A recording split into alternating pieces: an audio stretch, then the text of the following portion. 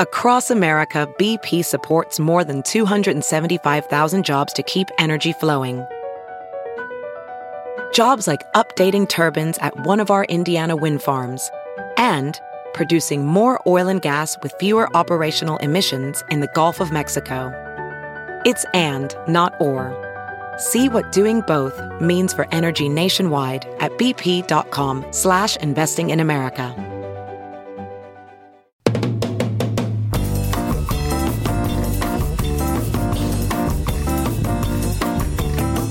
It is Wednesday, September 18th, and live from the Chicago Sun-Times Chicago Reader Studio on Racine Avenue, this is the Ben Joravsky Show.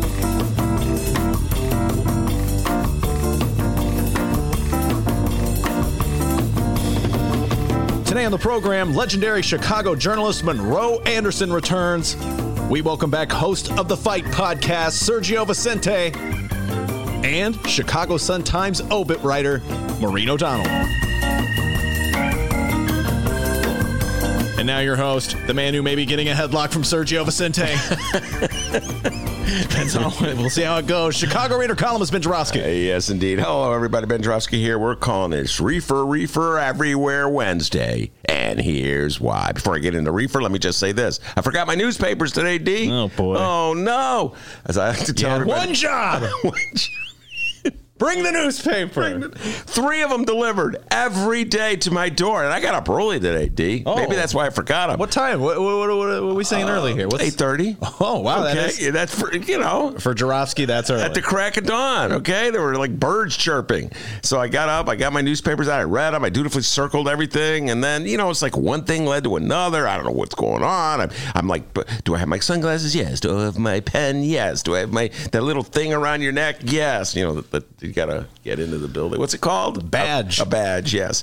I got all that stuff, and I'm on the car driving in here, and I'm talking to Monroe on the phone. Monroe Anderson every Wednesday in the Ben Joravsky Show. We're talking about Kari Lewandowski and how we're going to talk about him. And I said, yeah, I read about that in the New York Times. And I realized I'd forgotten my newspapers at home. But so D, whenever that happens, that's all of a sudden I'm worried. Is this the first step towards senility? Am I heading down Joe Biden's path? Okay? Oh, boy. Well, I hope not. I don't want to work with that guy. You know what? Joe Biden could get the nomination and defeat Donald John Trump, and he could be babbling like crazy, like a lunatic, and people are still going to vote for him because they like him, D. The first key to success in politics is likability. Anyway, so am I heading down that path? So what do I do with that? I test myself. So in this case, I tested myself by going, let's go back in time and count back aldermen of the 47th Ward. How about that for a challenge, D? Who's the current alderman of the 47th Ward? Do you know? I was a Mayor Pawar. I don't know who now Very it is. Impressive. I can't think of the name now. It was a guest on this show, Matt Martin. Oh my God, it is Matt Martin. Sorry, Matt Martin. Matt Martin, Mayor Pawar, Eugene Schulter, John Holan, and then the guy before John Holan. That's pretty impressive. Good God, you're a dork. John Holan, I think, was elected in 55, so you can excuse me if I don't know who was the alderman before 1955. Anyway, I was relieved that my memory is not completely fading, that I'm not heading down the path of senility like Donald John Trump, by the way. I think he really is in the early stages, or maybe even the middle stages. Anyway, I got to the Sun-Times, and here's the good news, D. I work at a newspaper. And so guess what they have at a newspaper office? Newspapers. That's what we call bennies. Yeah. Benefits. Benefits. Just one of the many benefits. I picked up a copy of the Sun-Times, which I had left at my home. I know where it is, on the kitchen table. And I circled everything like I had circled before. And the show prep gods are so mad right now. And now I'm going to get down to business, what I want to talk about, okay? I want to talk about the insane attitude the city of Chicago has toward reefer. And it's reefer madness all over again. And folks, this is one of my favorite themes.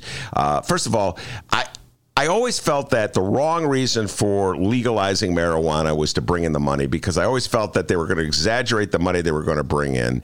And we should not be dependent on that money anyway. We should have more progressive forms of taxation. But that being said, that would be sort of a benefit to it. For me, the real reason to legalize marijuana was because the laws were so unfairly enforced that black people got punished for something that white people did every day. And the other reason for it is that it just exposed this hypocrisy hypocrisy on the part of our country where we've acted like we were really scared of marijuana. It was this alien thing that we didn't really understand and that other people did, not us, even though most of us have smoked it or are smoking it or got high just last weekend. So there's this little phoniness that goes on. Last weekend? Sorry, last night. How about last night? This phoniness that goes on that really irritates me to no end, and it's still alive. And that gets me to where I want to talk about the article in today's Sun-Times, excellent article by Franz Spielman. Lightfoot's marijuana not spots, apparently they're blocking off the downtown area from recreational marijuana. Did you see this, D? They're having exclusion zones. The exclusion zone would stretch from Oak Street to Ida B. Wells Drive and from Lake Michigan to LaSalle Street and River North and to Chicago River in the Loop. So the Loop itself is off limits. And the explanation from one of Lori Lightfoot's advisors, it's about density and the high density of tourists especially, and the concern we've heard from certain aspects of the business community and the public safety community. What are they trying to protect tourists from? I don't get it. A good time? Guys, if tourists are the ones you want to buy the marijuana because they're not from Chicago. So that's taxes coming in from outside of our state, our city. You know what I'm saying? You're not taxing the locals. So why would you want to exempt tourists from buying marijuana? And it's this fear, D. I think this unstated fear that somehow or other they'll think we're really weird because we have legal. Marijuana's legal in how many states and cities? And you go to California, man, anywhere they're selling marijuana. I mean, it's just like Chicago, we're so provincial sometimes. It's like it's 1950, permanently 1950 in the city of Chicago. We don't want to scare and alienate tourists from Indiana who might be freaked out by seeing marijuana downtown. You know what? Someday, folks, I'm going to make a prediction. Even in the city of Chicago, someday, D, marijuana will be available in packs, just like cigarettes are in any store in the corner. Can't you go to pretty much any... Fingers crossed, pal. Yeah, fingers crossed. Well, I'm not, I don't like cigarettes, but they're at every freaking 7-Eleven I've ever seen. They're right behind it.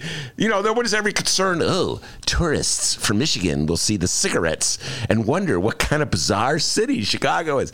Come on, Chicago. The year is 2019. Stop acting like we're locked in to 1951.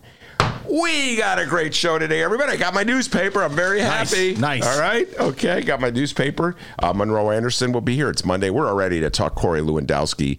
Corey Lewandowski, of course, is the former campaign aide to Donald Trump, and he was testifying yesterday in Congress while we were on the show here, Dean. It was like a moment from the past. Talk about going back to the 80s. It reminded me of Oliver North's testimony in the 80s to the Iran Contra hearings in the Senate, where Corey was trying to be defiant and really just, turn the counterattack on Democrats. That's how Republicans are going to play this politically, the Russian investigation. Anyway, he got taken down by a Democratic lawyer, so we'll be talking about that with the great Monroe Anderson. We'll be talking Trump, and all things Trump. Sergio Vicente will be in here, and I love bringing Sergio in. Sergio, of course, is a former boxer. His expertise is mixed martial arts. He's going to be the next Joe Rogan. Don't make him mad. How many of our listeners know who Joe Rogan is? Probably a lot. Podcasting, yeah. They should know who Joe Rogan is. Anyway, I believe he'll be the next Joe Rogan. The thing I love talking about Sergio is well-versed in the art of trash talking. And Donald Trump is so good at trash talking Democrats. They're so afraid. There's so many Democrats I know go around saying, oh, Donald Trump's going to win. We can't possibly. I think I'm the only guy, well, me and Monroe, we're the only two people who predict the Democrats are going to beat Donald Trump. Everybody else is so scared. And you guys have been intimidated by Donald Trump's trash talking. I love talking about this with Sergio, so we'll talk a little trash talking with Sergio. And then Maureen O'Donnell will be here. Maureen O'Donnell, of course, is the great obituary writer for the Chicago Sun-Times. She wrote an absolutely fantastic obituary about Pedro Bell. And I just want to take a moment to show some appreciation for Maureen O'Donnell and Pedro Bell. Talk about that later in the show. And, of course, if Maureen O'Donnell's in here, may talk a movie or two with her. So, anyway, plenty of talk, national talk, local political talk, movies, obituaries, everything under the sun. Holy cow. But before we do any of that, the doctor with the news. How's it going, everybody? I'm Dennis. Ben, great intro. Thank you. Quit acting like it's 1951 Chicago. Yeah, really. Come on, guys. By the way, 1951, Ben was 30 years old. That's right. Oh, do the math. Jokes. Do the math. He's 90. Wait a minute. More than 90. No, more. Whoa, I can see you're ace at Alton High. Let's see. Let me do the math. So 1951, that means I was born in 1921. That means I am 98 years old. Yeah, buddy. All right. So you can excuse me at age 98 for having forgotten my newspapers. Hey, you know, it happens to the best of us. By the way, what was that great joke you had the other day? I got to give, the doctor had a great joke. Okay, we were on the phone having a conversation, as we do all the time, and I talked about how who is it that somebody made a reference on the show to Black Twitter. And I said that I don't follow any Twitter, Black Twitter, white Twitter, green Twitter, purple Twitter. The only Twitter I follow is old Twitter. To which Dennis said, yeah, that's a newspaper. I thought that was pretty funny. Anyway. Hey, thanks. Yeah. Catch me at Zany's this weekend with that Twitter joke. Yeah, I'll use that in the upcoming reader column and not give you any credit. Oh, I'm used to that. All right, we begin with what's going on in Illinois and or Chicago. Today on Mayor Lori Lightfoot's schedule, presiding over today's city council meeting. And that was at 10 a.m. The meeting's over.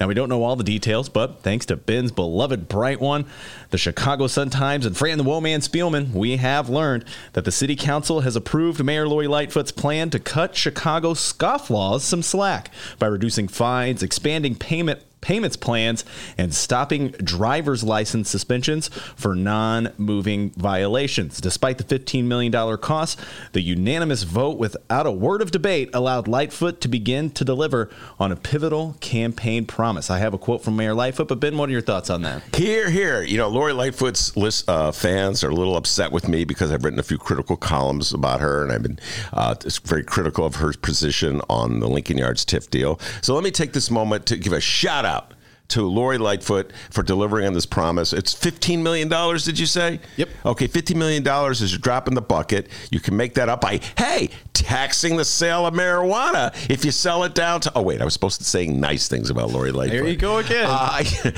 Me and my big mouth. We can't take you anywhere, Jarofsky. I get in trouble wherever I go. But anyway, no, in all seriousness, hats off to you, Lori Lightfoot, for doing that. You promised you would do it. It was an absurd situation where Mayor Rahm and Mayor Daley were trying to squeeze some nickels out of the people who could at least afford to pay them. But with all the red light cameras and just all the... Remember we had Troy LaRaviere on the show talking about how they were ticking bicyclists in West Side neighborhoods at a far greater rate than they were ticketing bike riders in Lincoln Park. Yeah, they were going after the people who could at least afford to pay the bills. It's not a very efficient way to run a government. It's not a very compassionate way to treat your citizens. So kudos to you, Lori Lightfoot. Here's the quote from the mayor after the vote. Quote, "This is a very important day for our residents. It's the first in a series of steps we'll be taking to give people relief from the burden of fines and fees. We are working hard to make sure that we relieve that burden. We give people their cars back, and we give them an opportunity to participate in the economy." The mayor noted that Cook County has the highest number of Chapter 13 bankruptcy filings in the country, and a huge percentage of those filings stem from debt owed to the city.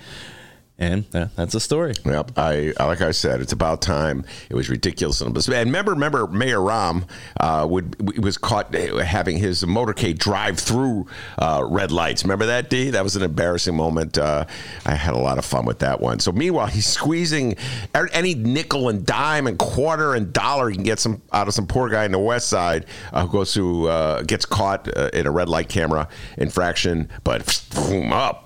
It's okay for him to fly right through him in the mayoral motorcade. What a mayor that was, Chicago. Great job in those last two elections. Okay, moving on. Let's talk some state news here. Third congressional candidate Maureen Newman. Your election rematch against Dino Dan Lipinski is getting very interesting. That's correct. Did you come up with... Do other people call him Dino Dan? I think it's just me. That's pretty clever. On Tuesday, Newman got the endorsement of hands down the most popular U.S. representative in the country, New York Rep, President Trump foe, and member of the Squad, Alexandria Ocasio-Cortez. Ben, what were your thoughts on that again? I don't know if it's interesting. You said hands down most popular among our crowd. She's the most popular. Oh, yeah, and the right wing likes, she's popular to the right wing just because they can bash her. So she's definitely perhaps the best known, which is interesting. She's a rookie. But anyway, did we talk about that yesterday? I can't remember. I can't remember anything. Our host, ladies and gentlemen. Yes, we talked about that yesterday. By the way, did I tell you I lost my newspaper? How's that dryer doing? Where? Dryer's working, by the way. Awesome. I thought I think it's good for her. I said that yesterday. I think it's good. The district's a lot more liberal than people give it credit for. But it's going to open her up, and I have a funny feeling I know where you're going to go with this, but it's going to open her up to potential abuse from Mr. Dino Dan Lipinski, that's for sure. Ben, believe it or not, since that announcement, donations for the Maureen Newman campaign have went up, and the endorsement has drawn national attention, mainly because it was Ocasio-Cortez's first time backing a House primary challenger against a Democratic incumbent. But it's now time for my favorite part of any third congressional election update on this program. Dino Dan has responded. I'd see I had a feeling you were going in this direction. Dan Lipinski issued a statement mocking the squad and calling Newman, quote, an extreme candidate who is completely out of step with 3rd District voters who do not want to be represented by a, quote, 5th member of the squad. Yeah. He then labeled the squad as, quote, obstructionist and the Tea Party of the left. Ben, do you agree with that statement? Is Maureen Newman now the 5th member of the squad, and is the aforementioned squad the Tea Party of the left? No, Maureen Newman is far different from the other members of the squad, far less progressive. I don't know what word you want to say, radical, progressive. She's much more moderate than most of her views, it's definitely in foreign policy issues than the other members of the squad. And listen, this has become a convenient target for the right, for the Republicans. They're going to make every member of the Democratic Party a member of the squad. So Dan Lipinski's tactics against Maureen Newman are just get ready for them, folks. It's what you're going to hear a lot of in the coming 2020 presidential election year. My God, they're going to turn Joe Biden into a member of the squad before all is said. Everyone in the Democratic Party will be a member of the squad. So Dan Lipinski is just using Donald Trump rhetoric, which is very bizarre. Donald Trump rhetoric in the 3rd Congressional District. And I believe the 3rd Congressional District is more liberal than Dan Lipinski. And I think that rhetoric is not going to play well. I remember the 3rd Congressional District went for Barry Sanders. Good God. Oh, he was awesome. Yeah. And so my feeling is that this tactic will hurt Dan Lipinski. I absolutely think it will hurt Dan Lipinski. But what will help Dan Lipinski is the fact that his family is one of the most powerful political machines in the city of Chicago. The Lipinski family goes back many years. William Lipinski and his Democratic political organization is one time they rivaled Michael Madigan's organization on the southwest side of Chicago, and that ultimately is what this election will hinge on. Turnout. So Dan Lipinski calling Maureen Newman an extreme candidate, completely out of step with the voters, and a 5th member of the squad. All right, so we don't do this often, but because the following statement that we are about to read from Dan Lipinski is so priceless, Ben Jarofsky, we're going to give an award to this man. How about that, huh? Oh, what award will we give him? Well, let's hear it for our winner of Walk Back of the Year. Come on, Walk Back of the Year from Dan Lipinski. Thanks for clapping. Yeah. Right after trashing Newman. Hold on. There we go. Thank you. Life's hard without a studio audience, all right? Okay, please stop with the 50s doo-wop claps. All right, right after trashing Newman with his statement and gaslighting anyone who read it, Lipinski said, quote, remember, after he said all that, quote, I think it's always a bad idea for Democrats to go after Democrats. No, it's okay. Yeah, after he trashed her, yeah. Especially, the quote continues, especially incumbent members of Congress. Translation, especially me, Dino Dan Lipinski. Yeah. What are you doing, Newman? Congratulations, Dan Lipinski. Your frozen steaks are in the mail. Yeah. By the way, let me just say this. When you asked me about the Tea Party, the squad is not the Tea Party. The Tea Party, first of all, is far vaster. The Tea Party is the entire Republican Party right now. So it is funny that they're going to try to turn the squad into the Democratic Party, because I could tell you this. People who love the squad are so upset at the Democratic Party because they think it's too moderate, too centrist. So the Democrats have the worst of all worlds. They're really trying to hold together a very diverse coalition. And how does Dan Lipinski fit into that coalition? He's far to the right on issues of choice and immigration and gay rights. And those are driving forces in the Democratic Party right now. I don't know how the Democratic Party can tolerate somebody who is so opposed to reproductive rights in this day and age, D. I know in the old days they used to talk about having the big tent, but this is such an important issue to Democrats, particularly Democratic women, that I just don't know how the Democratic Party can embrace someone like Lipinski, who's such an extremist on that issue.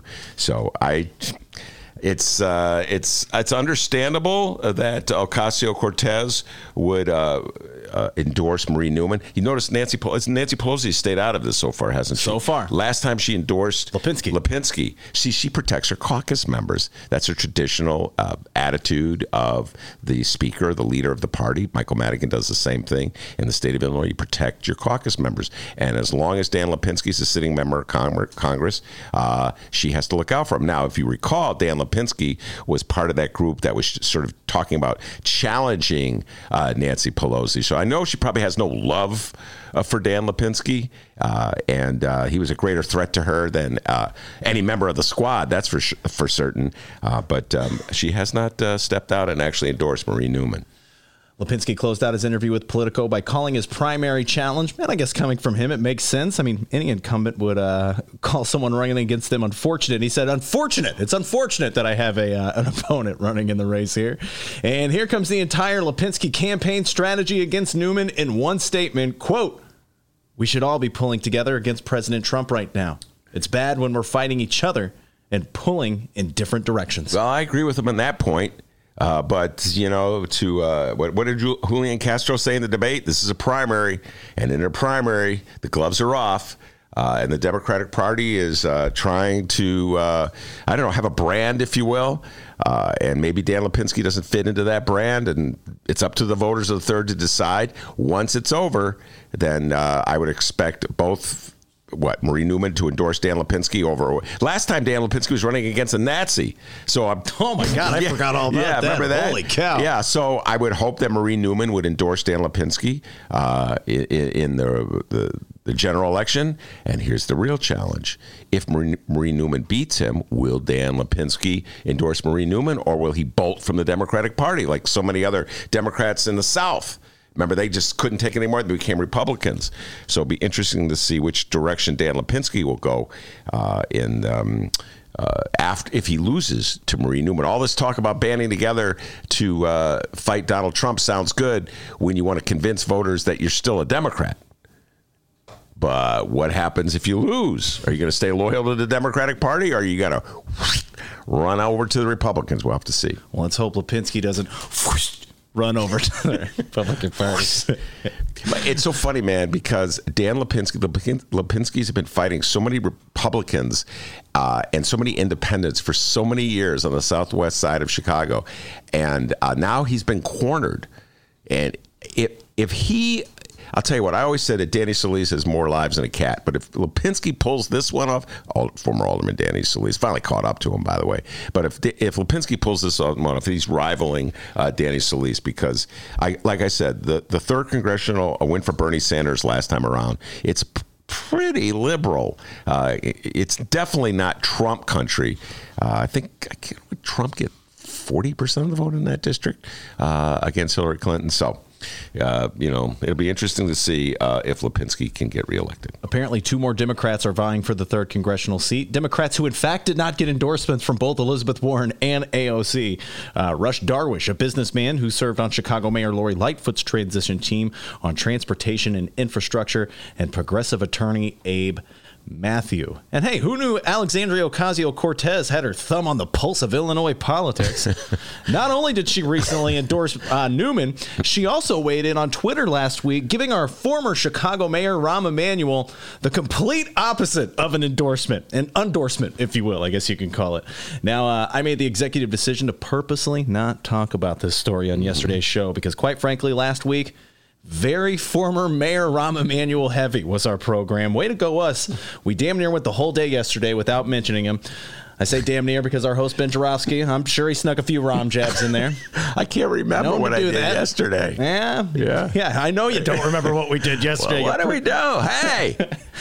No, I don't think we did any Rahm references yesterday. We didn't play that clip, did we? We may play that clip today. I love that clip. The clip where Rahm is telling Democrats not to go hard on issues that Democrats would fire up their base. We don't need to fire up our base. Great political advice. So yesterday we did a good job not talking about Rahm Emanuel. Now let's break that stupid streak and talk about it. U.S. Representative Alexandria Ocasio-Cortez took aim at former Chicago Mayor Rahm Emanuel on Twitter Friday for his commentary following the latest Democratic presidential debate. This is not the first time, though, that Ocasio-Cortez has done this. Back in June, after Mayor Rahm announced that he's leaving politics to join a Wall Street investment bank, and before he bikes across... Rahm, where did you bike? I just biked around Lake Michigan. Oh, yeah. And how many miles was it? Nearly 1,000 miles. Okay. Thank you. Forgot there for a second. I forgot how many miles it was. Man, 1,000. Okay. That's a long trip. Ocasio-Cortez took to Twitter, posting the story and adding that not all Democrats are the same. Well, after this debate performance, to say Ocasio-Cortez doubled down may win understatement of the year. Here's the tweet from AOC, quote, to clarify, Rahm Emanuel once mailed the body of a dead, decomposing fish to bully a Dem he disliked. Ocasio-Cortez wrote in the tweet, then, as a mayor of Chicago, he worked to hide footage of the murder of Laquan McDonald from the public. Now he's an investment banker and on TV. And all this seems normal. Yeah. Well, listen, Rahm Emanuel, what I think she's alluding to in after the debate was very critical of Castro for being mean to Joe Biden. And I think everybody in the city of Chicago who follows politics had a laugh at that one because no one has a reputation for being meaner than Rahm Emanuel.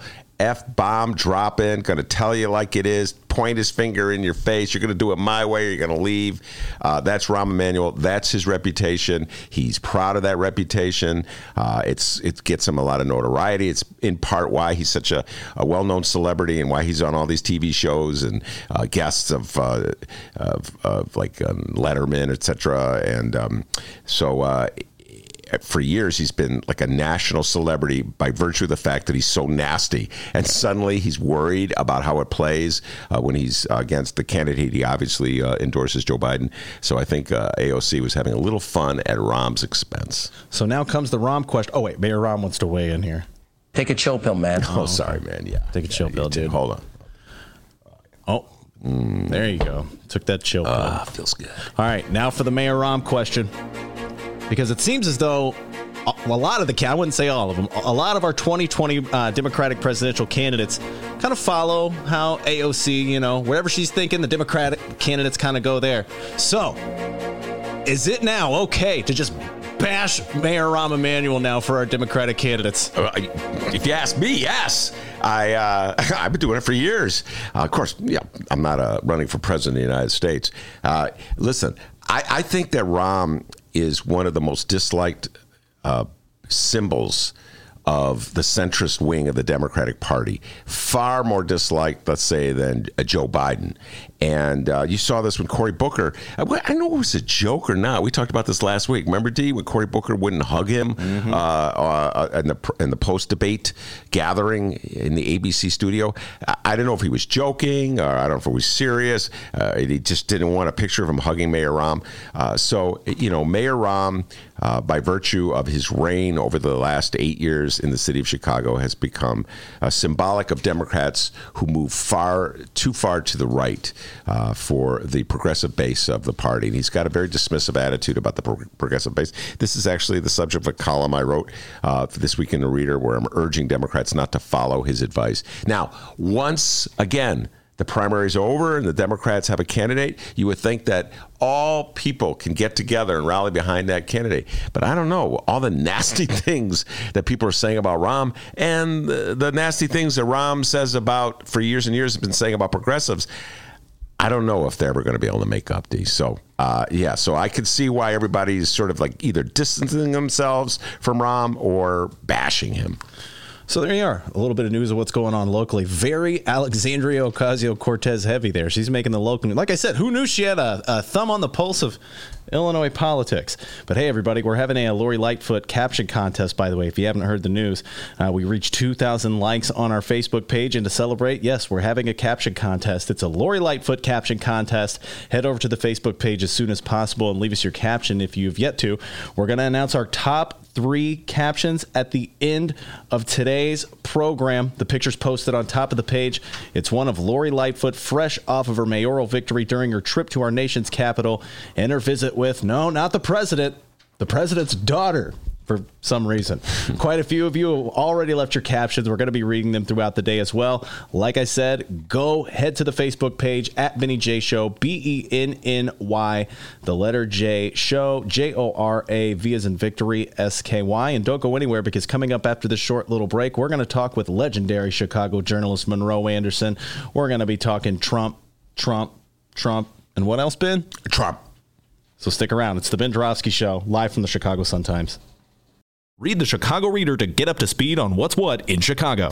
Culture, food, arts and entertainment, weekly concert listings, weekly event listings, the environment, travel. I can continue, but you get the point. And for all of you Chicago political junkies, raw weekly columns on real city politics from Maya Dukmasova and our very own Ben Joravsky. The Chicago Reader, free to the public in newsstands throughout the city and online at chicagoreader.com. Read it now and be a more informed Chicagoan. Attention Chicago innovators and creators, 2019 Chicago Ideas Week is coming soon. October 12th through the 17th, this annual Ideas Festival is back, and it's the largest, most affordable Ideas Festival of its kind. They bring in hundreds of thought leaders from around the globe and some local to share ideas and spark action all across Chicago. To get a better idea of what to expect, here's a bit of audio from last year's Chicago Ideas Week with special guest and Chicago comedian Cameron Esposito. Everything that I have ever tried to do has had 2 motivations. One is I really do believe in trying to create social change, and then the other one is I'm scared and alone too, so I would like for you to join me. You know, every job that I have, I try to make sure to hold the door open. That's like my motto for like if I get through, you're coming with me, and I believe in that wholeheartedly, and especially if I have more privilege than you, like I'm holding the door open for you even wider. October 12th through the 17th, it's 2019 Chicago Ideas Week. Tickets go on sale to members on August 22nd and to general public September 10th. Once again, if you're an innovator or creator in the city of Chicago or even outside the city, you must join us for Chicago Ideas Week, October 12th through the 17th. For tickets and event information, head to chicagoideas.com. That's chicagoideas.com, and we hope to see you October 12th through the 17th for 2019 Chicago Ideas Week.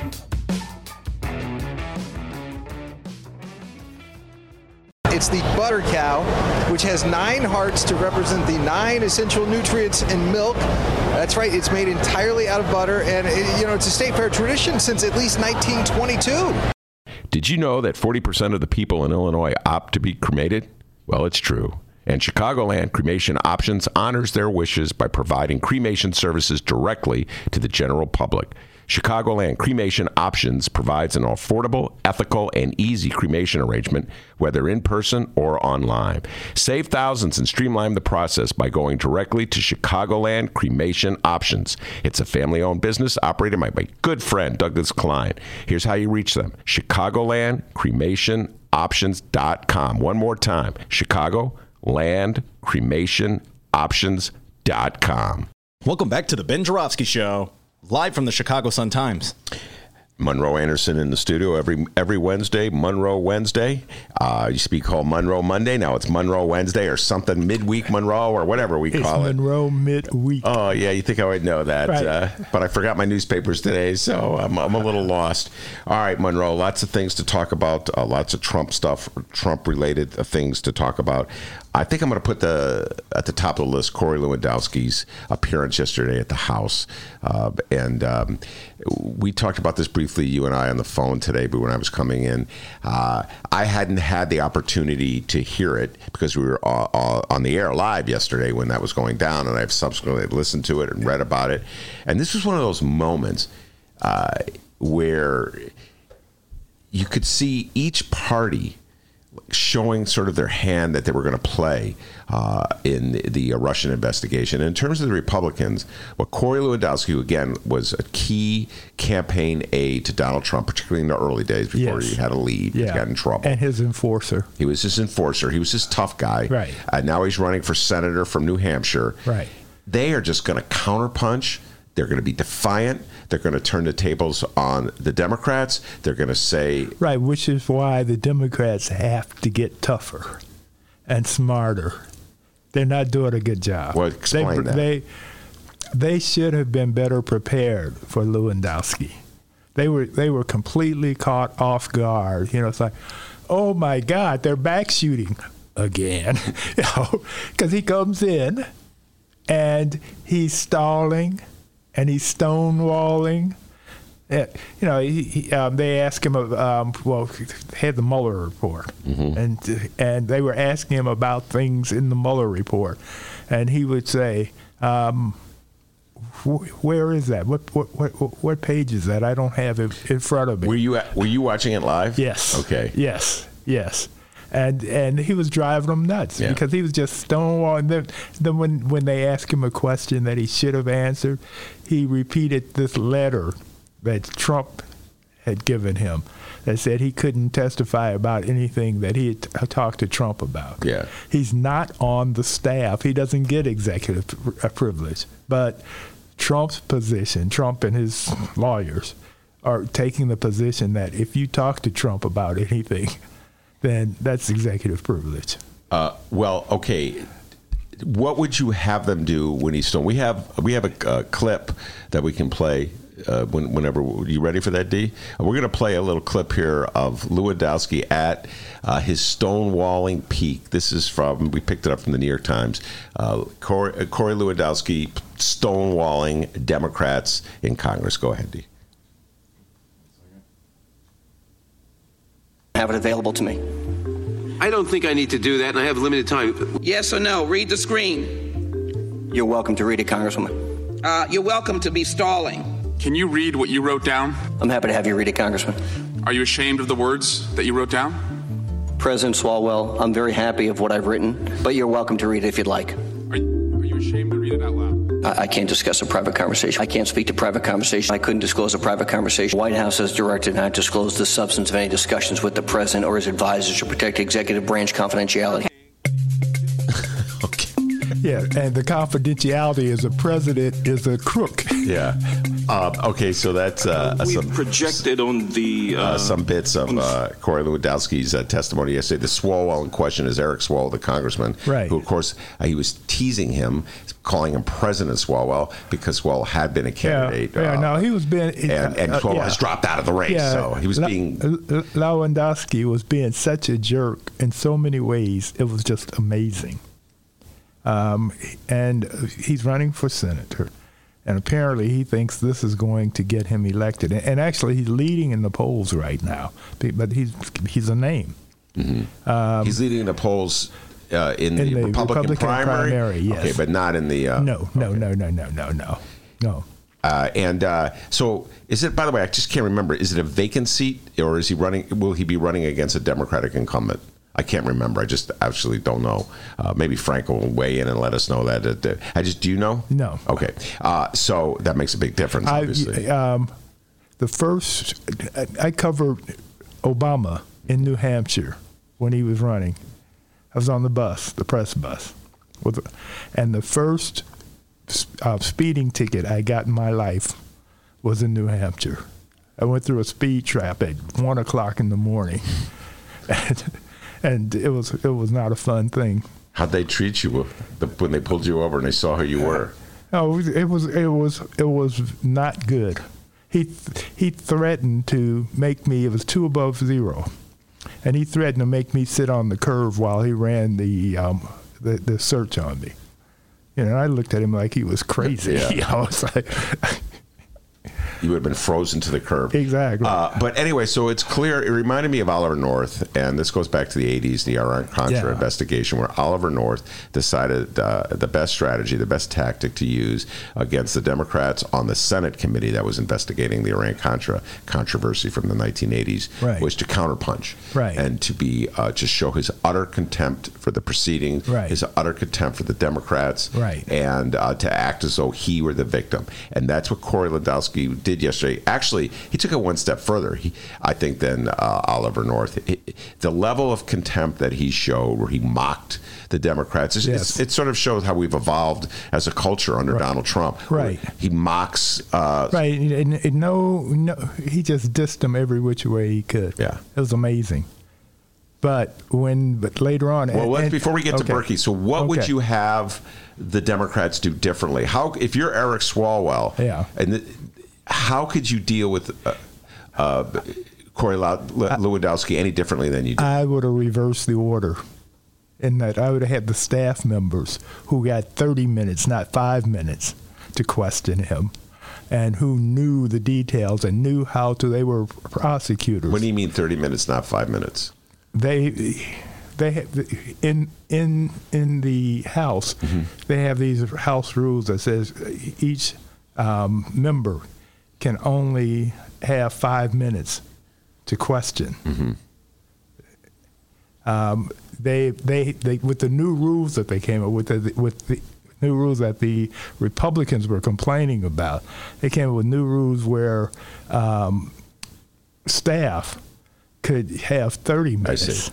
So the staff gets 30 minutes. The reps get 5 minutes. Right, and so Lewandowski was basically just using up as much time as he could. Right. Yeah, that was a funny little bit that they would do, where Lewandowski, they would make a reference, a Democratic congressman would make a reference to some page in the Mueller report, and Lewandowski would say, "I don't want to read it." What page is that? And then they would have to search in the Mueller report for the exact page, and the clock would be running. And then he'd say, "Is that at the top of the page, or where is it on the page?" And so they were getting frustrated and say, "Stop the clock! Stop the clock! Stop the clock!" But it was, They should have started with their pros, the people that could do it. But apparently everybody wanted to be on TV. So, that is an old. Yeah. Okay, that goes back to Brett Kavanaugh. It goes back further than that. But the accused rapists. Yes, we can talk. We'll be talking about Brett Kavanaugh in a little bit. All right. There's this, how do I put this? There's this conflict between the desire of a politician, an elected official who has a platform, a televised platform, to promote him or herself, and the desire of the party or the people to have an effective examination of the witness. And I think you're absolutely correct. We would all be better off if there was a pro, a professional lawyer, who is not grandstanding, is not worried about launching his reelection campaign, is not worried about promoting him or herself for Senate run. Because Nader did a lousy job as the leadoff, and talking about Nadler, Jerry Nadler, Nadler, and he's being challenged for his seat. He's going to be primaried from the left.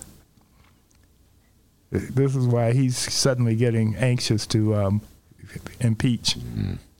He doesn't want to happen to him what happened with AOC when she elevated herself by defeating a long-time. Or the Republican who was in charge of the House before. I'm forgetting his name now. But when the Republicans had the House, one of the young guns. Oh, Eric Cantor. Yeah, right, exactly. He doesn't want to be cantored. Yeah. That's like the emergence of the Tea Party back in 2012, I want to say, where Cantor was defeated in a primary. And we now have the emergence of the Resistance Party. And they are out for blood. But in the meantime, Nancy doesn't want to do it. She doesn't have the vote. That's the problem. She doesn't have the votes. So she doesn't have the votes for impeachment. For impeachment. Well, they have votes for impeachment and inquiry. I mean, effectively what happened yesterday was an inquiry. Right. You put Lewandowski under oath, right, and you force him to testify. Right. And we'll get to the part where when they brought the pro in, when they brought Barry Burke in, who's a lawyer, criminal defense lawyer in New York City. Right. It was a different ballgame. Right. Exactly. No, he got Lewandowski to admit that Trump had asked him to approach Sessions. So they have the impeachable offense now. They could use that to impeach Trump. But they still don't. They're still too nervous. They're too nervous Nelly about it. When you say Sessions, you mean Jeff Sessions, the former Attorney General? Yes. All right. Be a little more specific. Okay.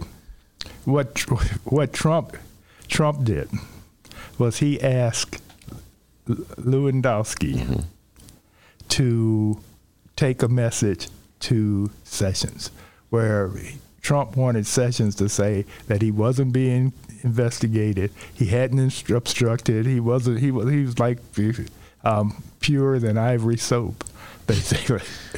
And Lewandowski, and words I would never use with Donald Trump. Right, exactly. Lewandowski, who was Trump's enforcer and errand boy. If you remember, during the campaign, Lewandowski roughed up a woman journalist from Fox. Even.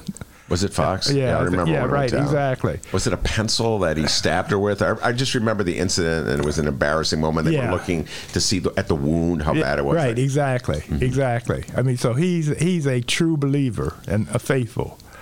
Okay, so anyway, Trump says, you go tell Sessions to do this. And Lewandowski says, okay. But You then tell Sessions to back off. To say that Trump was innocent and that nothing, and that he wasn't going to he wasn't going to recuse himself any longer. He's going to get back in charge. And Lewandowski, who has a law degree, thought at a minor law school, but still he has one. A law degree is a law degree. Okay. Exactly. Law degree is a law degree. One of those law schools I hadn't heard of. Whatever. It is a law degree. Trump U law school. Yeah, Trump U, where they serve you Trump steaks for lunch. Exactly. Okay. Yeah, no, it wasn't from Trump U, but I don't remember it. All right. Anyway, but he has a law degree. Okay. So he thinks about it. And he and Sessions are friends now. They know each other because they both worked on the campaign together. That's correct. So he thinks about it and says, maybe I shouldn't show up at the White House doing this because I will be on record. They have a record of who visits the White House. So then he decides, no, I'll call Sessions and tell him to meet me someplace. He calls Sessions, and Sessions, who is not as stupid as I like to think he is, goes, I'm not showing up there. And so then Lewandowski takes the script that Trump has dictated to him, and he puts it in his safe box, his safe in his home, and goes on vacation for 2 weeks. And then when he gets back, he doesn't do anything with it. He buries it. And so in yesterday's interrogation by Barry Burke, what did Barry Burke, the lawyer, get Lewandowski to admit? He got him to admit that Trump had asked him to have Sessions break the law to obstruct justice. And he just, well, first of all, unlike Hillary Clinton, Lewandowski wasn't as tough. Hillary was on the stand for 8 hours or something like that. Lewandowski was only on the stand for 5, but he started wearing down. I guess he expended too much energy yelling and screaming at the Democrats. So. No, he came out with a very strong counterattack. Yes. Where he was bringing back all the old charges that the Republicans have been leveling. They feel that they're the victims. They feel that the FBI. Right. No, that he was saying that instead of talking to him about this stuff, that it was a hoax. They should be looking into how the Democrats and the FBI and the CIA and everybody started this investigation to doing Trump because I keep forgetting because it's so asinine.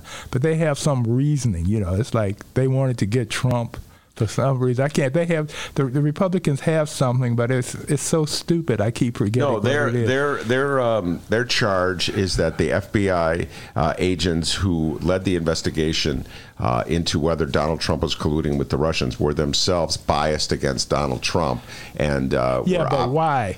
Acting as operatives of the Clinton campaign, and they feel as though that the investigation that triggered all of this was the Steele report that came out of England by an operative for the British Secret Service, and they believe he was acting in conjunction with the Clinton campaign. Yeah, no, they have. It's so convoluted and so incredible that I have trouble keeping up with it because it makes no sense whatsoever. If you just sat down and thought about what they're saying for 2 minutes.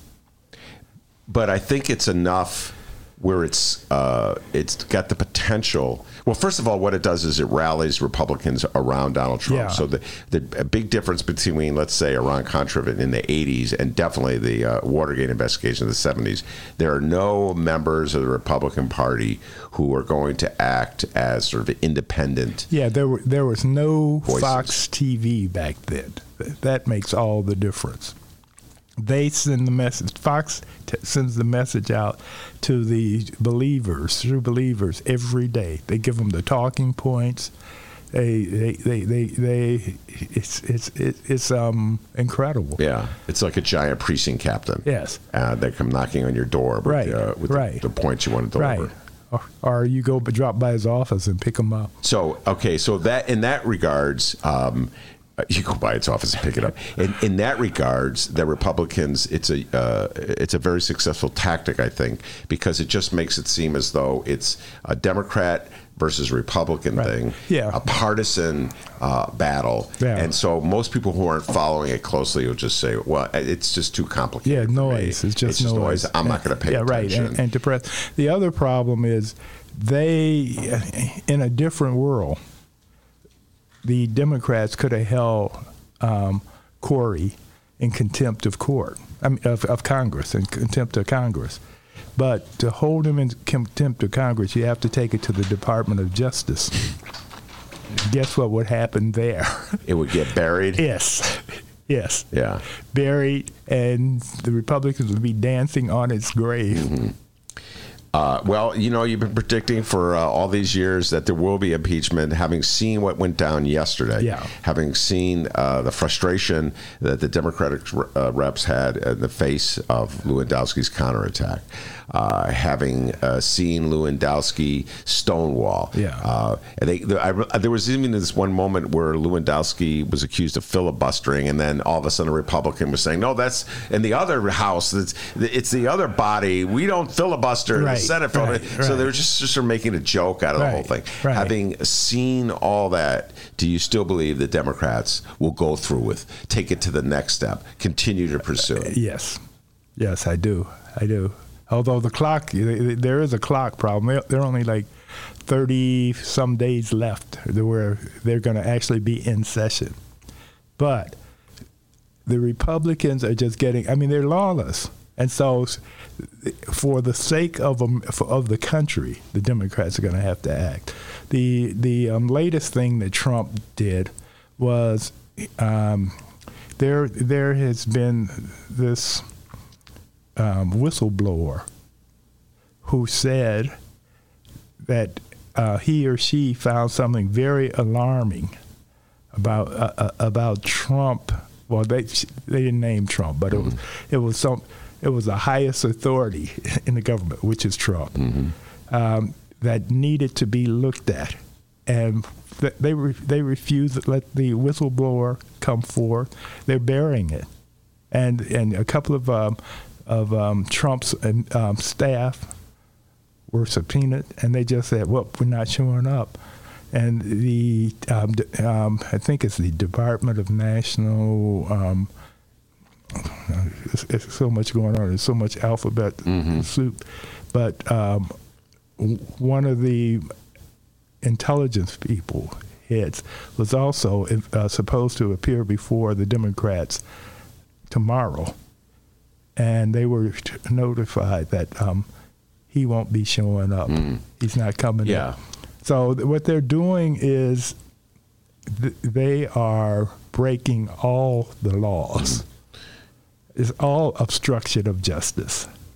And that's because they believe that they'll be able to get away with it. Yeah, no, and they have utter contempt. Right. And they mock. Right. They're making fun of it, and they're having a good time of it. Corey Lewandowski. Right. And like I said, but when you get that real lawyer in there, and he's under, he's grilling a witness who's under oath, it's a whole different ballgame. Yeah, and see that this is the problem is because we're about to go into an election year. What they're doing is they're tying everything up in court. They're breaking all these laws where the Democrats have to go to court, and theoretically, by the time the courts get around to all the things they've done wrong, they'll either be in the election cycle firmly. It'll be this time next year, or Trump could conceivably be back in the office and it all get killed. Let's talk about Democrats. We were talking about this before you came on. Democrats who use Trump rhetoric against other Democrats. This is happening right here in the primary, the Democratic primary in the 3rd Congressional District on the southwest side. The incumbent, as you know, is Dan Lipinski, long-standing Democratic congressman, comes from the Lipinski family in the 23rd Ward, very powerful Democratic family. But they're very conservative, particularly on reproductive rights and in gay rights. And I've always thought of them as Republicans in Democrats' clothing. That's what they are, basically. But he is being challenged, Dan Lipinski, by Maureen Newman. We talked about this earlier. Maureen Newman came very close to ousting him 2 years ago in the primary. Now she's doing it again. AOC, Alexandria Ocasio-Cortez, has already come in to endorse Maureen Newman, and Dan Lipinski is fired back with rhetoric that's right out of Trump's playbook, calling her, Maureen Newman, the fifth member of the squad. So are you nervous when you hear about this? Do you think that there's a split there in the Democratic Party that could cause problems going into 2020? The Chicago Democratic machine is not the Democratic Party when you go nationally. I mean, these are the people who became Republican overnight, where Harold Washington got the nomination. So they have their own sense of organization and et cetera, but they are as some of them are as conservative as the teabaggers. So, goodbye, Dan. You think she's going to beat him? I hope she's going to. I don't know. You're not making predictions on that one? No, not on that one. Well, Dennis had a field day. He was reading the comments, and it was interesting to see how many parallels there were in the rhetoric that Dan Lipinski was hurling at Maureen Newman, calling her the fifth member of the... Oh, yeah, no, because they are the same. His constituency, not all of it, but too much of it, is of the same mentality as the Trump nuts. I mean, he could easily denounce his party allegiance and say he was turning Republican, and they wouldn't be upset about that. Well, I think that the key for him actually is to try to get people who normally vote Republican to participate in the Democratic primary process and vote for him. Because if it's straight up Democrats, he would lose. Yeah. But if you get people who are usually Republican to come into the Democratic primary just to elect him, then here in Illinois, in Chicago, you just ask you declare the day of the primary. Yeah. So you think all 30 of them would make a difference? All 30. There's more Republicans. The sad thing is, as I pointed out, in the last election, Lipinski defeated Maureen Newman, then he ran against a Nazi. A Holocaust denier in the race who had won the Republican primary. And that dude got, I want to say, I'm doing this off the top of my head, several thousand votes. I can't remember how many thousands of votes he got. It's pretty frightening and scary. So there's an element of that district that's to the far right. But I got to think most of that district, by the overwhelming majority of that district is Democrat at heart. So the way for Lipinski to win is to get the far right to participate. Yeah, well, that's a good strategy for him. Not for us, but yeah. Not for real Democrats. Yeah. Monroe Anderson is my guest. Sergio Vicente is in the studio. We're going to bring him on after we take this break. Today's Ben Joravsky Show was brought to you in part by Chicago Architecture Center. Get to know your city on one of Chicago Architecture Center's 65 walking tours. Hear the unforgettable secrets and stories behind Chicago architecture from our expert docents. Book your tour at architecture.org/tours. Now, if you'll excuse me, I'm actually on a tour right now. Oh, wow, look at that building. Get a special discount for Illinois residents from July 15th to August 15th. All Illinois residents get 50% off select walking tours. Visit architecture.org/IL-resident. We've taken a position so far, and the candidates have, through the process, a few have not, on basically Medicare for all, which is we're going to eliminate 150 million people's health care, and we're going to provide health care for people that just come over the border. That is an untenable position for the general election. As you know, George, I just biked around Lake Michigan, nearly 1,000 miles, through Michigan and Wisconsin, two really important states. Nobody at a diner ran at me and said, take my health care away. Nobody. This is reckless as it relates to, and you don't have to take the position to win the primary, and you're basically literally hindering yourself for the general election. It's Chicagoland's adult entertainment playground.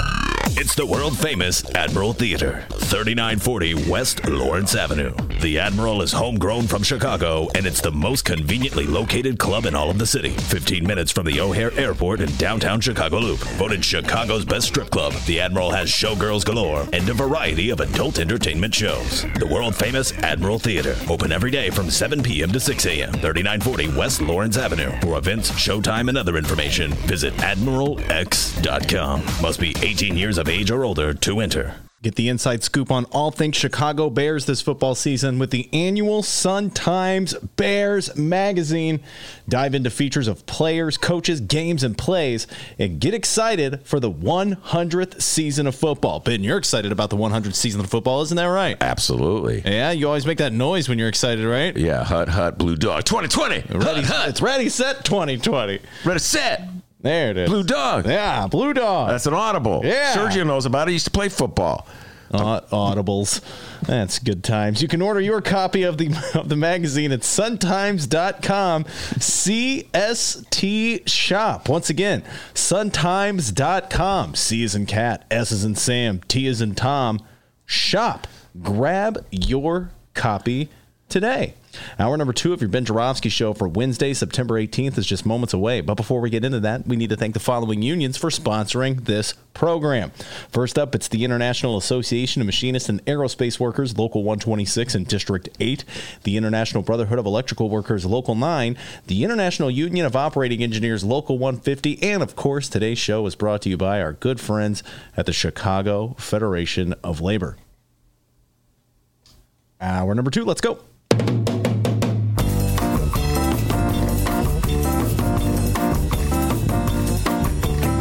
It is Wednesday, September 18th, and live from the Chicago Sun-Times Chicago Reader Studio on Racine Avenue, this is the Ben Joravsky Show.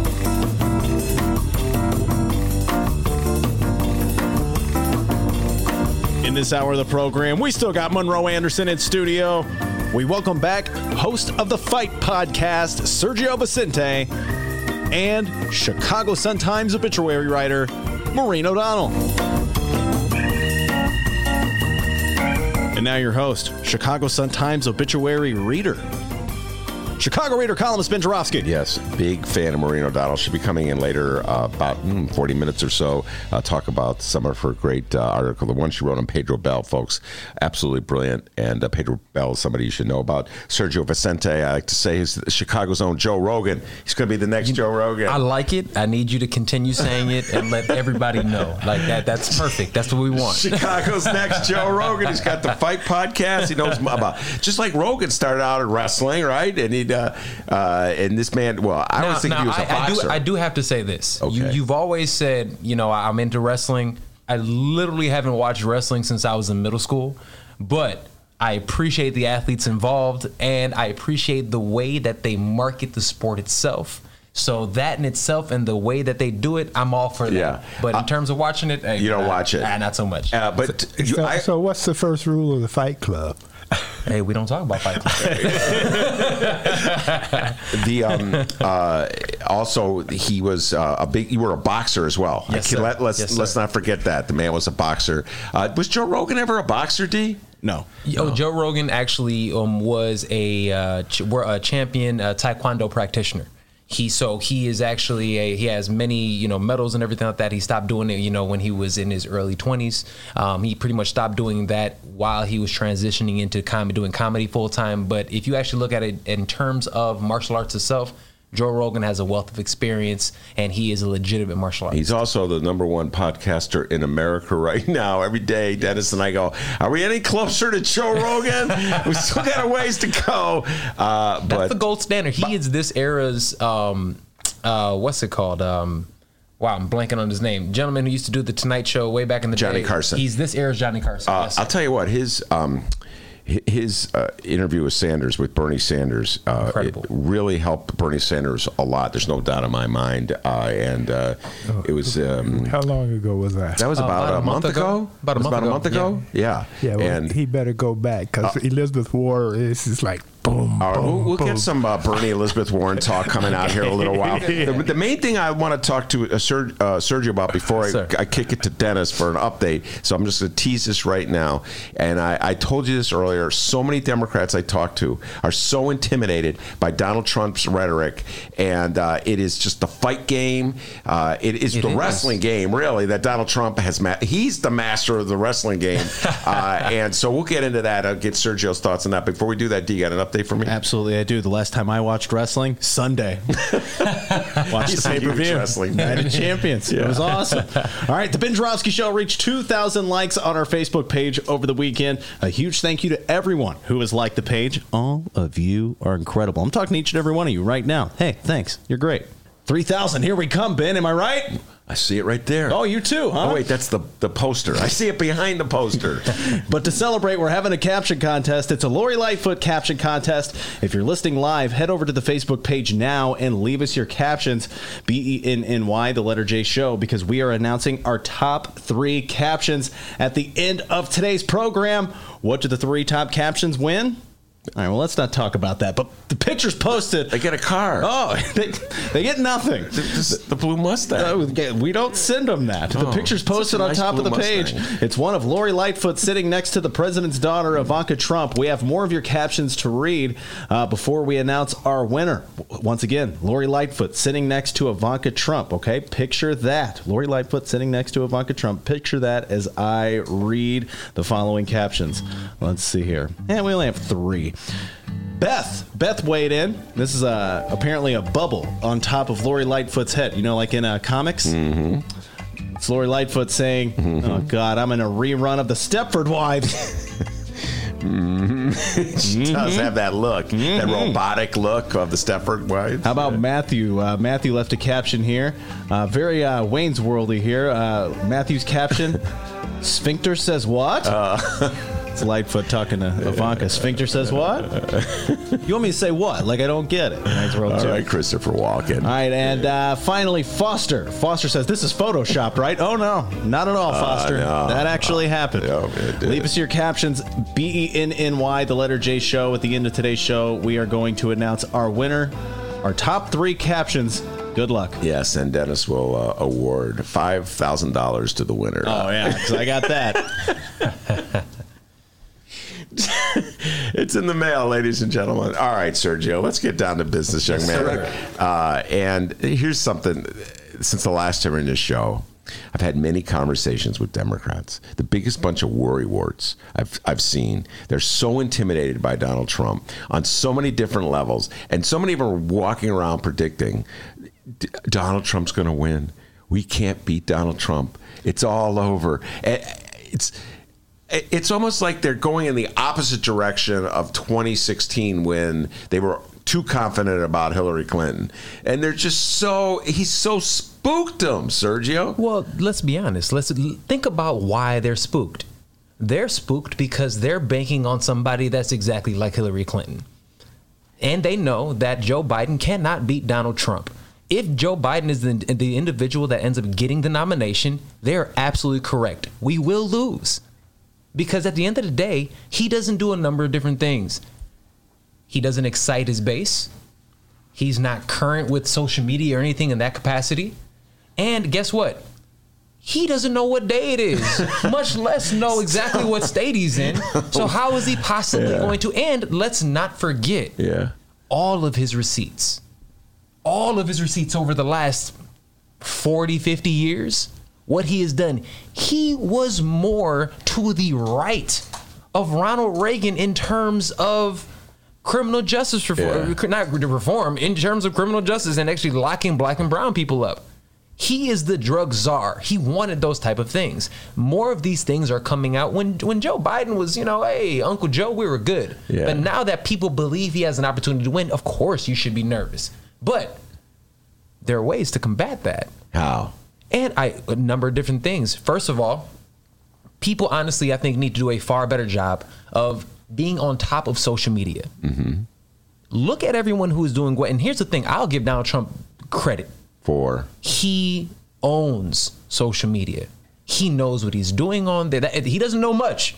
But one thing that he does know how to do is work Twitter. Mm-hmm. He dictates what's going on with those type of conversations. All right, but wait, hold on. Before we get into that. Yes. Just think about what you said about Joe Biden is sort of like what Democrats do. In other words, you just definitively said that the Democrats will lose if Joe Biden is the nominee. I don't make that concession because in every poll I've seen, Joe Biden is like 10 percentage points ahead of Donald Trump. And the latest poll, 5 of the top Democrats were beating Trump. Yeah. So I don't buy the Trump wins under any I could run against Trump. You know what? And that is the exact same reason we lost last time. No, we lost last time because Putin and because 80,000 votes spread over 3 states out of 125 million cast. But this is the point I'm making. Okay. This is the point I'm making,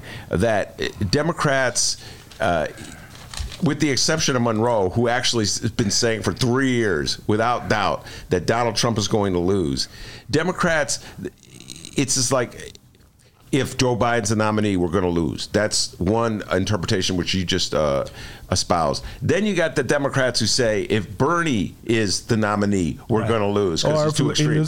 Or if Elizabeth Warren is the nominee, we're going to lose because they'll just say, he'll just say Pocahontas to her and she'll fall apart. Oh, no, white women won't vote for white women. Yeah. I mean, there's every single person that comes up. Kamala Harris can't beat them because of her record on criminal justice as Attorney General. Right. And, I mean, this is Democrats. Democrats are the biggest bunch of worrywarts, and they're so intimidated by Donald Trump that they're not just intimidated by Donald Trump.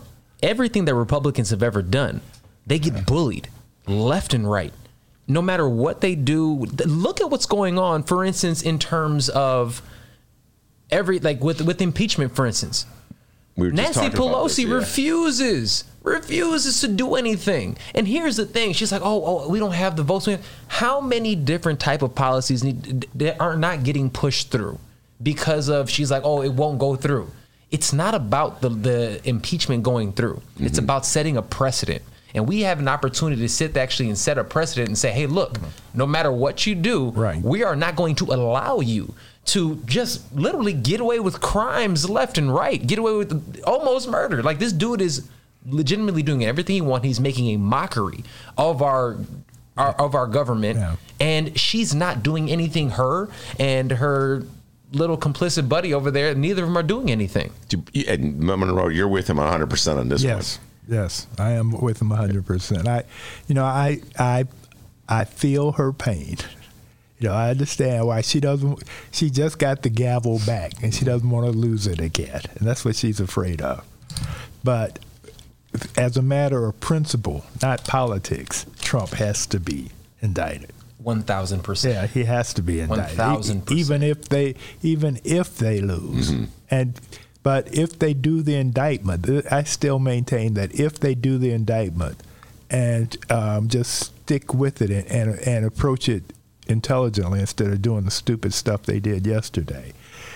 Calling those fact witnesses in is going to expose all the things Trump did and let him run on it. Let him run on his corrupt record and his lawlessness. All right, let's get a counterpoint of view. We've been playing this for the last week. This is Rahm Emanuel, former mayor of the city of Chicago, who is now sort of representing the Democratic Party. On we ABC. let him talk? Yeah.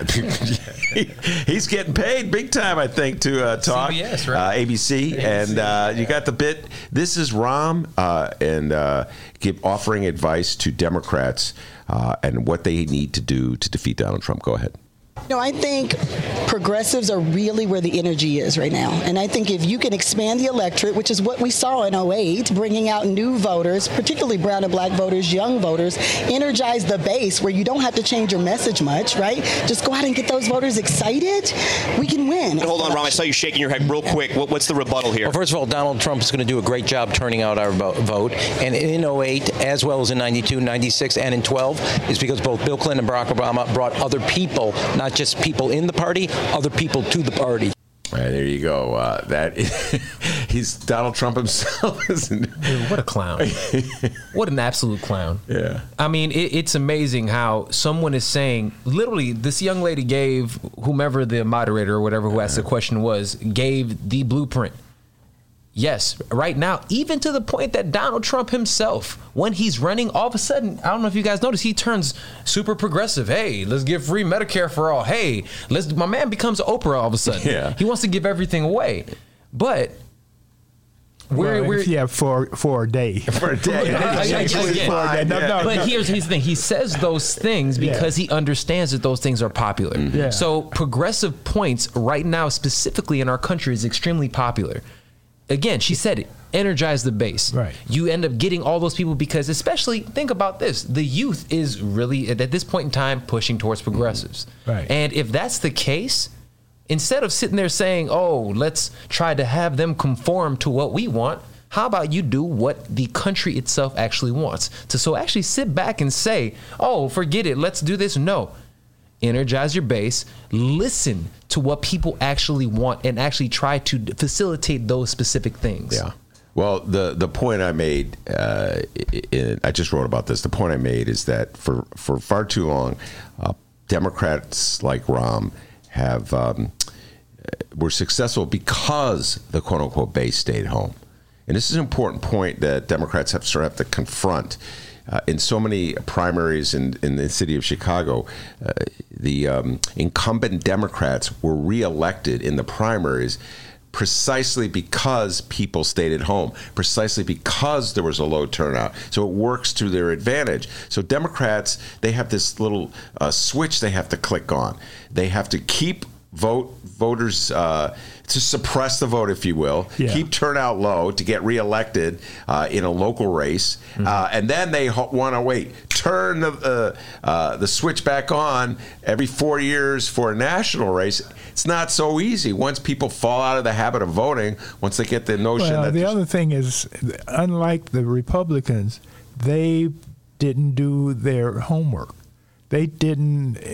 The Republicans have been concentrating on these down ticket positions for the last 20 years. And that's why the Republicans now control a lot of the state houses and what have you, because the Koch brothers were paying, they knew where they could invest their money to change the math in a district or state. And so they've been doing that. We weren't even running in certain places. We had no candidates at certain places, and like the lottery says, you got to play to win. Absolutely. And so, Sergio, let me get this straight. Yes, sir. If Joe Biden is the nominee, and right now he's doing fairly well in the polls. So again, it's early, so we'll see. It's going to be Elizabeth Warren. All right, there you go. That's his prediction. And I'll be honest with you, if Elizabeth Warren gets a nod, I'm ecstatic. Yeah. I'm ecstatic with Elizabeth Warren. I'm not going to pretend that I am definitely a Bernie guy. Yeah. But if Elizabeth Warren at this point in time is going to get it because if she gets it, it's strictly because of the way mainstream media poses Bernie Sanders. Talk about that. mainstream media, if you actually look at it, and one of the amazing things is they didn't believe that she was going to get this close. So now they're starting to turn on her also if you actually pay attention to what's going on. But if we actually think about it, mainstream media consistently poses. There was something along the lines of like 70% of the articles that go out about Bernie Sanders are negative. Anything that they say, and then all of a sudden when you do this, they interview these individuals, and they interview a lot of times the baby boomers, and they'll interview these, baby boomers, and they'll ask them about these questions. Hey, who do you think? And then what do they say? Oh, I don't like Bernie because of, and they can never say anything in terms of policy. They don't even know. They just go by what CNN or everybody's telling them and saying, they're like, oh, well, I guess he's a bad guy. That's why, for instance, when you said it from the very beginning, in terms of him being on Joe Rogan was such a good thing, because that was the first time ever right after that you heard regular everyday people saying, yo, everything they said about Bernie, isn't it? He's a regular dude. Well, now you raised a point that see, and Bernie strikes me as the crotchety old man that's yelling, "Get off my lawn!" And why is that? Comes up because that's how he presents himself. That is not how he presents himself. He presents himself as somebody who actually knows and is not with the charade. He's not with the game. So just because he's sitting there saying, somebody who has legitimately been saying the exact same thing for the last, scowling and barking and stuff. But listen here, at least he's not telling people that they're rapists and murderers for being from a specific region. Yeah, just because they're south of. Yeah. No. It's no comparison between. And I'm sorry, Ben. I know you're about to go. Yeah, right. No, Sergio. If Bernie, I'm not a Bernie bro. That is for sure. Yeah, exactly. That is for sure. This is the non-Bernie bro. Yeah, right. Over exactly. Here. But if Bernie won, I'd be fine with that. All right, Sergio. Okay. Any of the Democrats. Any of the Democrats. Because I don't know if you were saying it 4 years ago. Here's the deal. You meant no, it's a I didn't think he would win. I knew he wasn't going to win. It's a generational thing. Yes, it's a generational thing, and you have a lot of baby boomers in your life. I know the baby boomers in your life, and your parents, etc., uncles, aunts, etc., friends, what have you.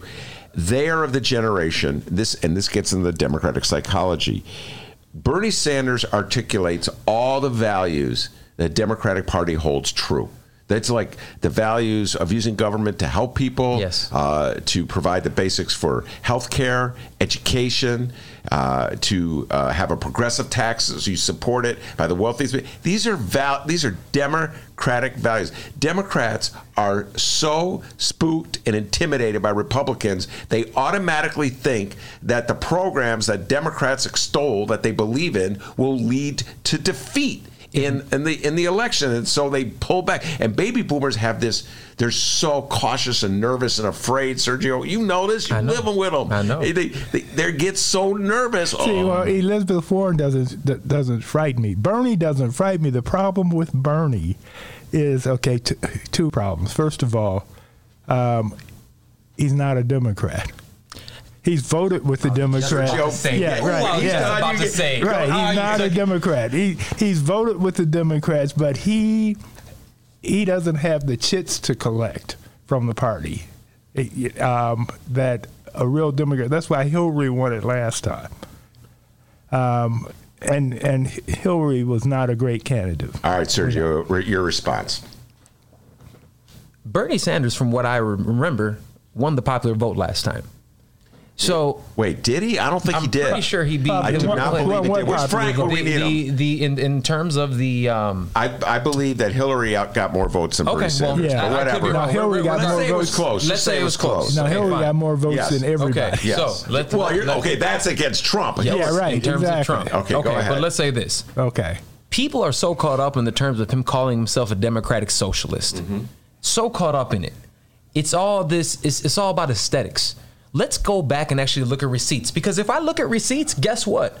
Elizabeth Warren at one point in time was a Republican. Yeah. So what we're saying that someone who has actually voted for the last 40. Okay. I let you speak, bro. Okay, sir. The people who actually ended up going out there and actually saying everything else, and literally, this man has receipts over the last 40 years, has been saying the exact same things, and literally everything that the Democrats, all these last number of debates, all of these debates are literally based upon the policies that Bernie Sanders has put into place. Right. So we're sitting here speaking about the guy is right here. He's here. He's the one who's dictating this pace. He's the one dictating the conversation. So it's actually showing more and more. And then again, we're talking about polling. We go back to say, oh, what's it called has the lead? Well, last time I checked, Biden has the lead. Last time I checked, it's close, roughly 20-20-20. It's a three-way tie. Yeah, it's not there anymore. You know what that tells me, though? That tells me that the progressive wing has, at minimum, 40% of the vote, while everybody else has only, again, the lead roughly, what, 20 or so? Oh, if you add them together. If we add them together? Yeah. All right, Monroe, your response. The latest poll has Bernie with 31.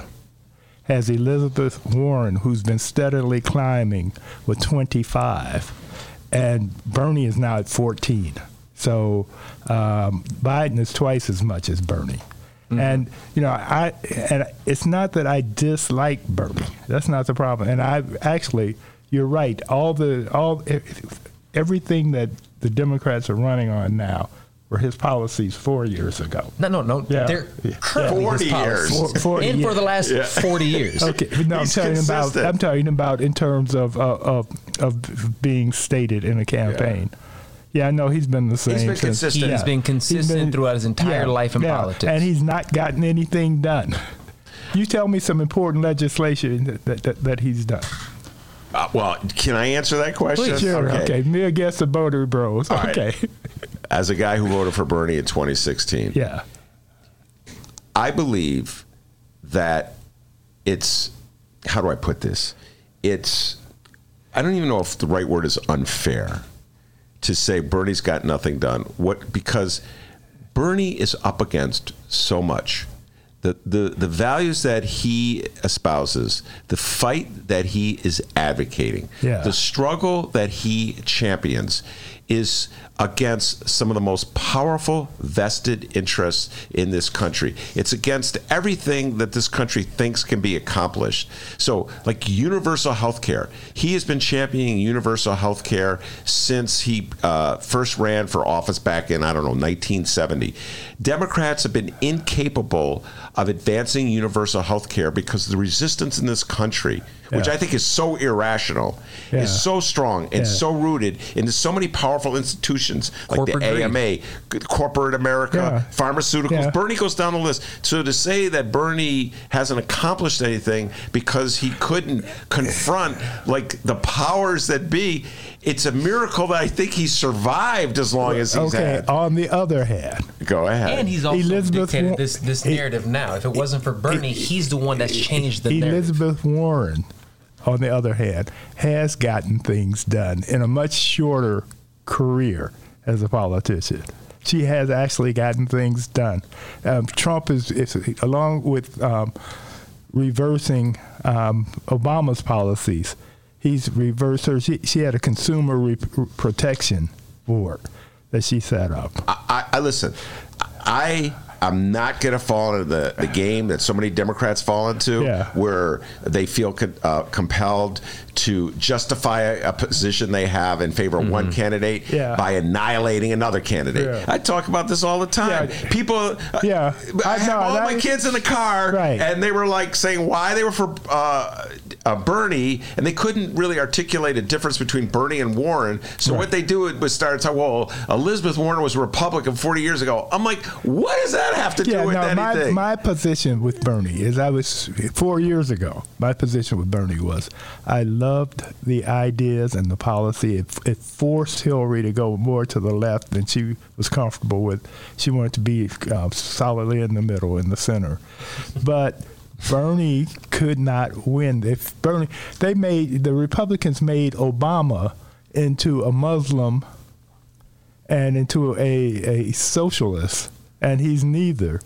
What they would have done with Bernie if he had been the nominee, many states would have been. All right, I'm going to give Sergio the response. We're going to take a break and come back. We're going to talk about Donald Trump's attempts to win over black voters and Hispanic voters. So before we go to the break, Sergio, your response. Look, in terms of, to answer your question in terms of me personally, look, I'm voting for whoever's blue. Let's be honest. Whoever gets there Even if it's Joe Biden, who I am not a fan of, if he's the nominee, I'm going to vote for him because I believe we need to get the individual and I'm out. not a fan of Joe either. So we're not. So you're going blue no matter who. No matter who. Same here. So we're on the same page. Right. But again, I thoroughly understand and I believe that there are, and this is the point in time where we can have an intellectual debate about whom is best for our country. Right. I think this is healthy. Yeah. It is a good thing. I don't look at this as infighting. I look at this as someone, we're sitting here where we have a litany of challengers. We have an opportunity to sit back and say, okay, look, this is what this person does well, this is what this person does well, and at the end of the day, we'll see who ends up sifting through the end of the mix, and then we can make our choice. Right. As of right now, I know for myself, I'm progressive. Yeah. I'm definitely progressive. That's why I look at, for instance, I look at Bernie Sanders, I look at Elizabeth Warren, I look at Andrew Yang. Yeah. I'm looking at these individuals, I'm saying, hey man, they have some really, really solid points that I love. Do I have some people that I lean more towards than others? 1,000%. But it's not in terms of butchering anybody else, except for Joe Biden. Right. Right. All right, wait, that's Sergio Vicente. We're going to take a break. We'll come back. We're going to talk about Donald Trump's attempts. I have to ask Monroe just to stick around for this one. Donald Trump's attempts to win over Hispanic and black voters is absolutely hilarious in a sad and pathetic way. We'll be right back.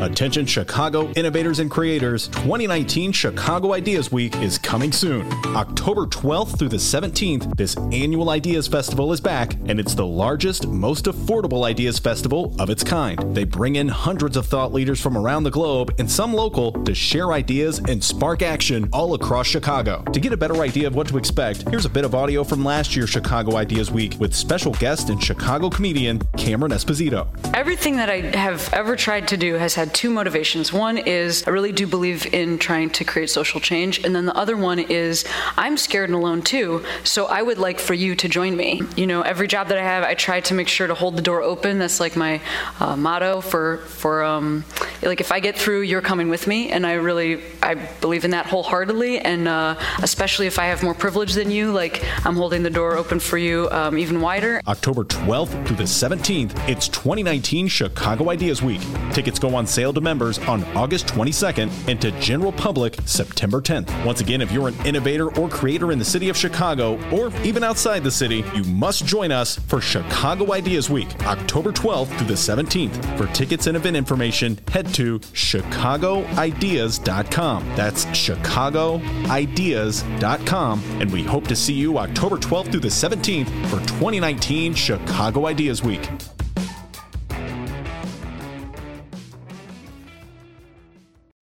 Today's Ben Jarofsky Show is brought to you in part by Green Element Resale. They're located at 6241 North Broadway in Chicago. And people, they are awesome. Furniture, books, clothes, antiques. I'm actually on greenelementresale.com right now, which is the website that you can go to, greenelementresale.com.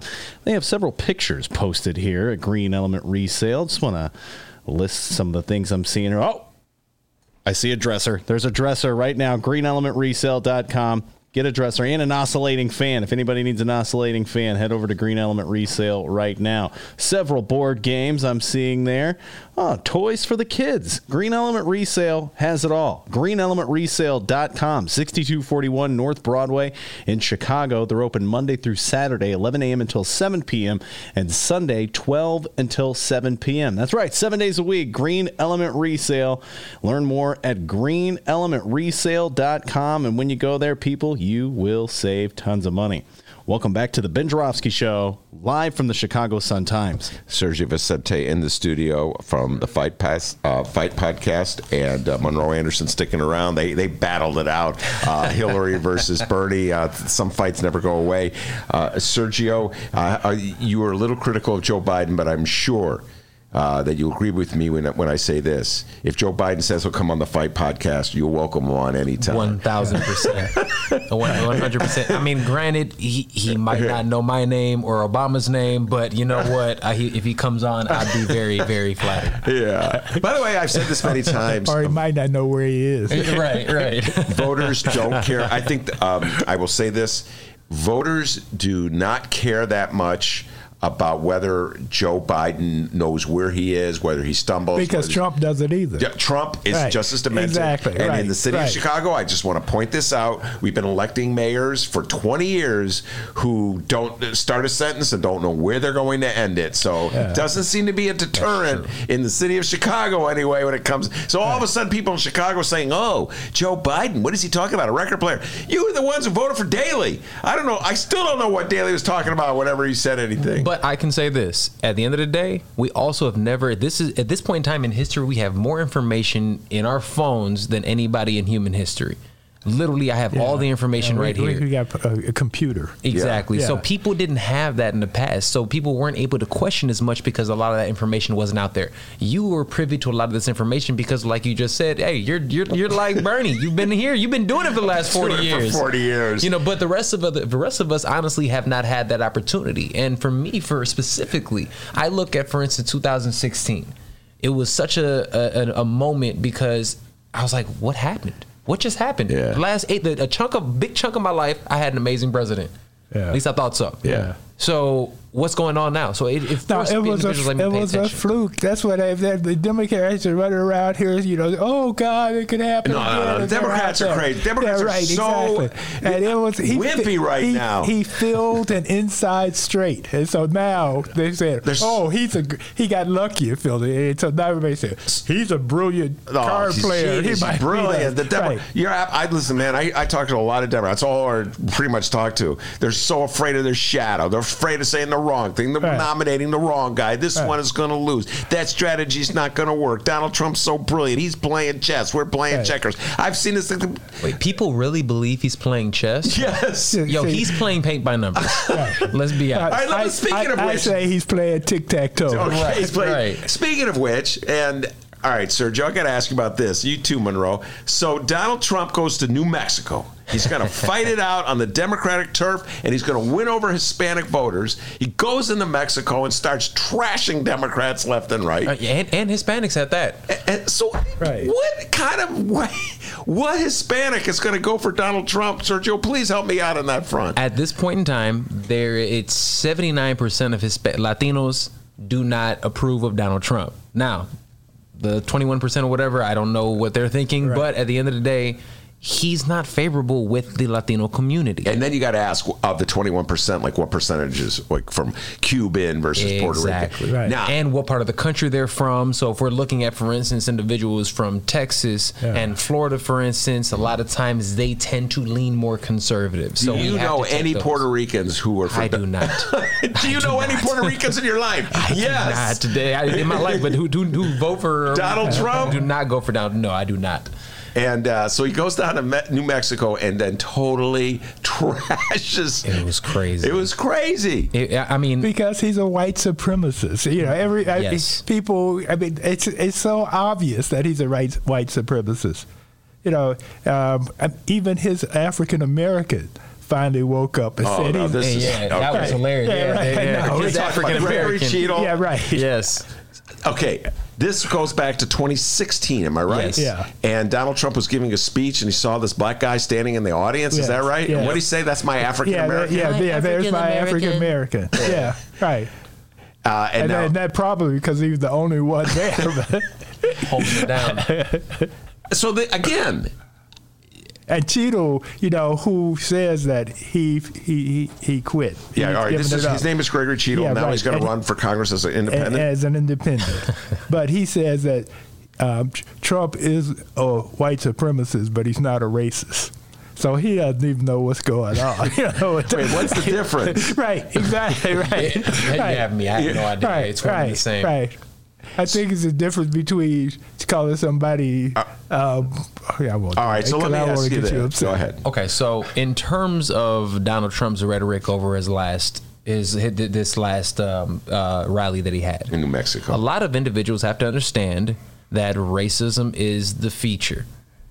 That's what it is. Yes. He pushes it out there. It is the feature. Right. It's the main event. That's what he wants, and he knows that his base loves it. Right. The fact that he goes up there and says, "What do you like more, Hispanics or America?" Yeah.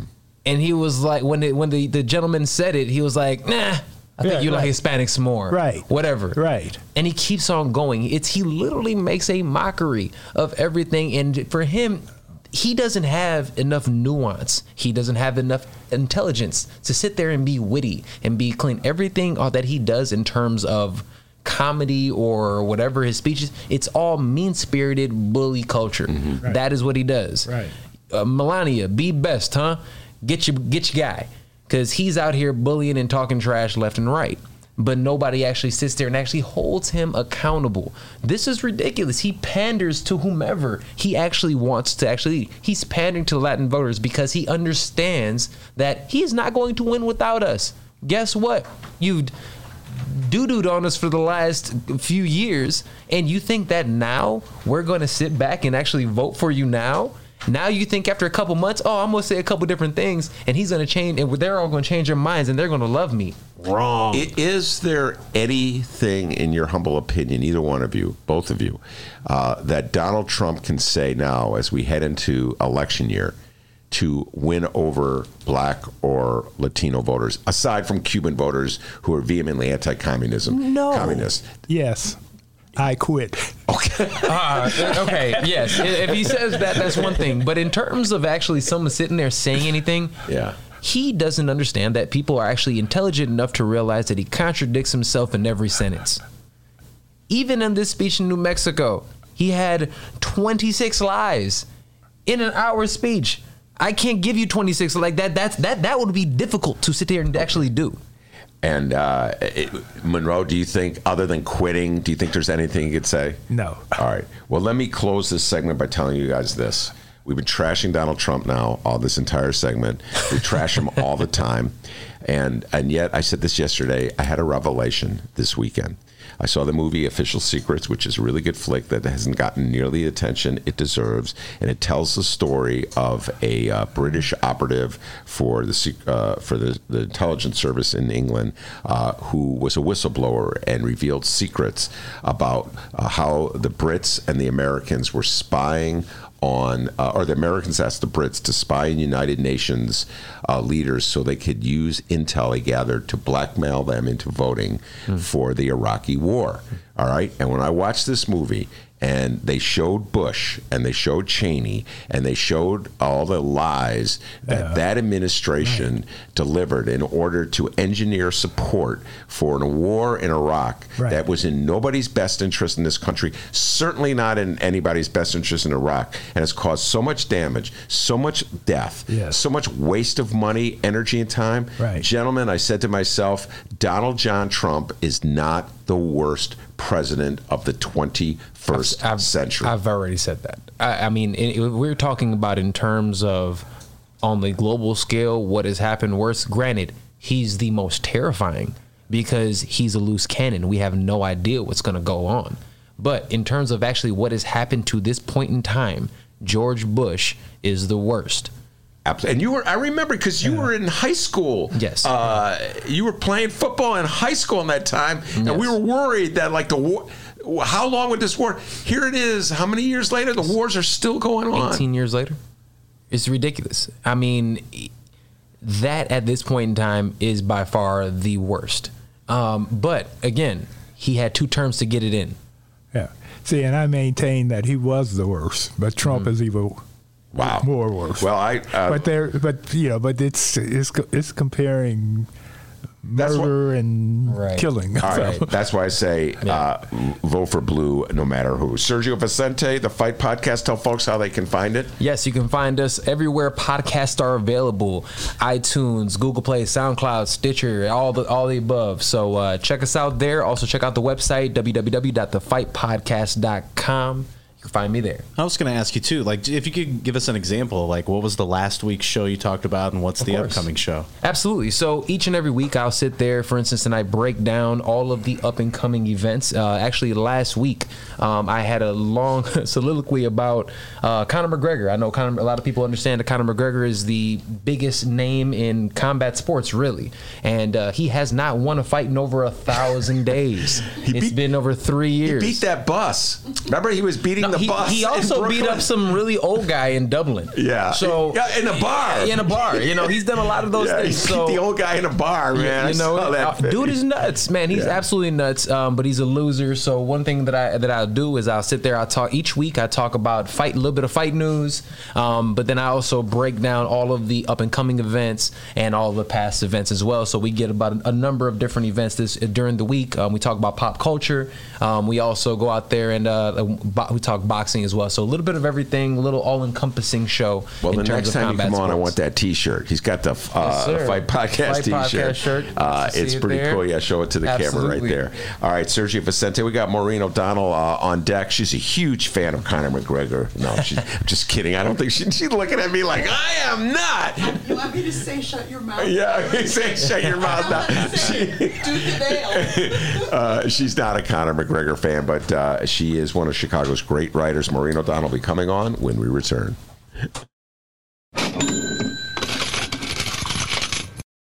But we got to get down to business. When you lose a loved one whose wishes were to be cremated, Chicagoland Cremation Options provides your family a dignified and affordable cremation service. Chicagoland Cremation Options helps you bypass the expensive overhead of a funeral home or cemetery by streamlining the cremation directly. It saves you sometimes thousands of dollars. Chicagoland Cremation Options Crematory, just south of O'Hare, 5 minutes west of Chicago. It's a family-owned business operated by my good friend Douglas Klein. You can find them at ChicagolandCremationOptions.com. One more time, ChicagolandCremationOptions.com. All right, let me save that real quick.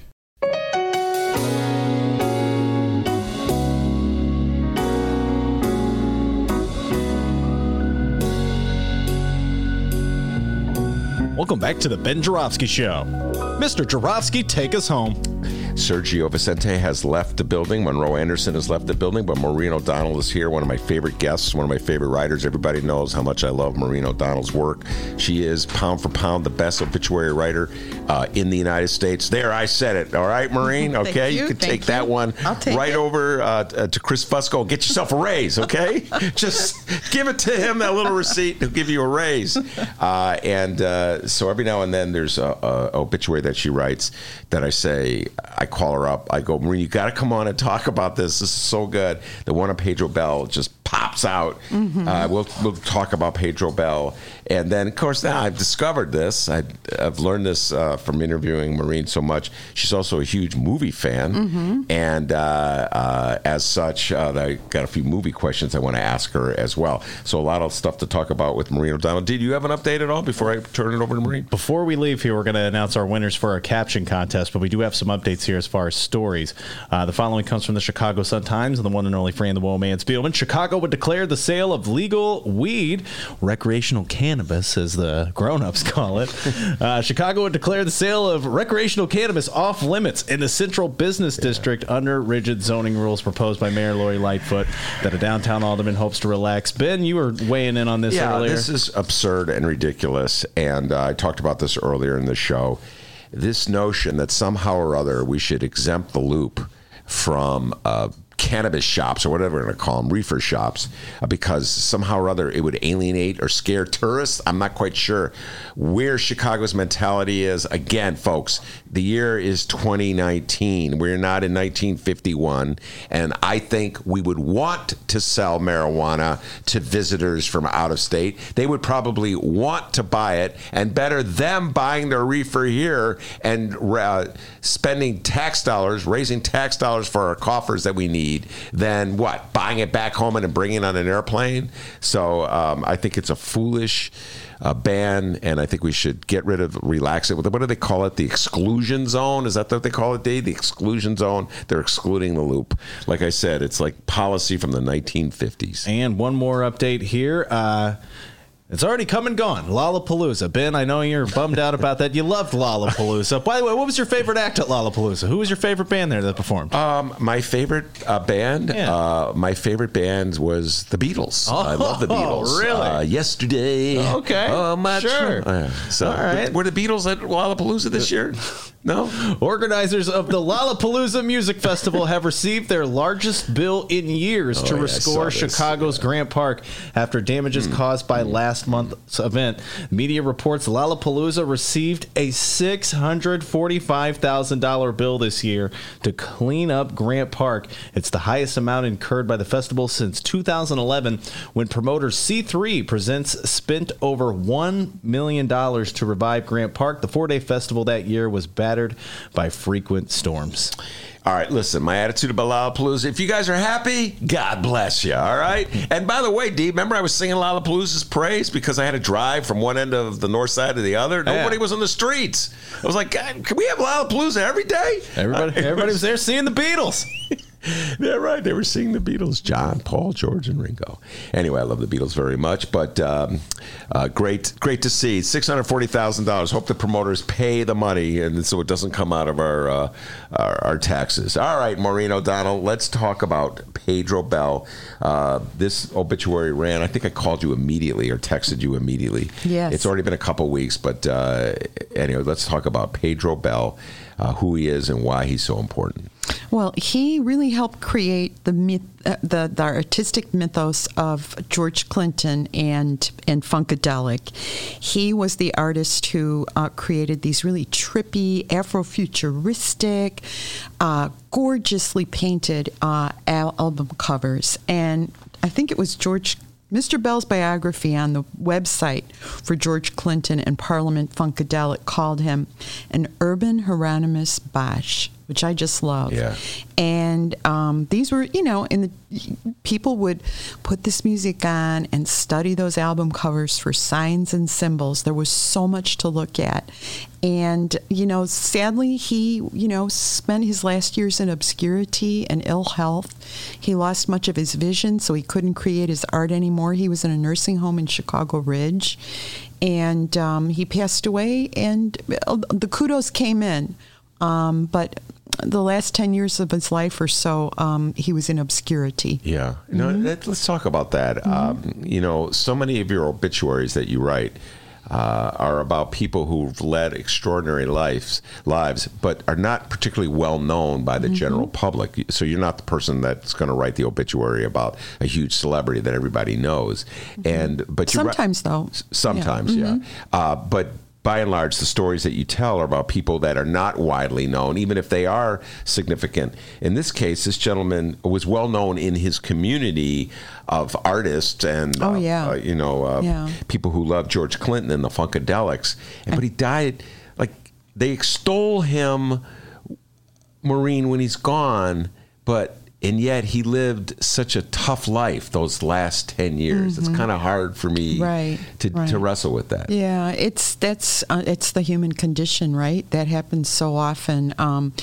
He was sui generis. Tony Fitzpatrick, the great Chicago artist, said Pedro Bell was only like himself. And he said when he was a kid trying to figure out if he could make art a career, he inspired him.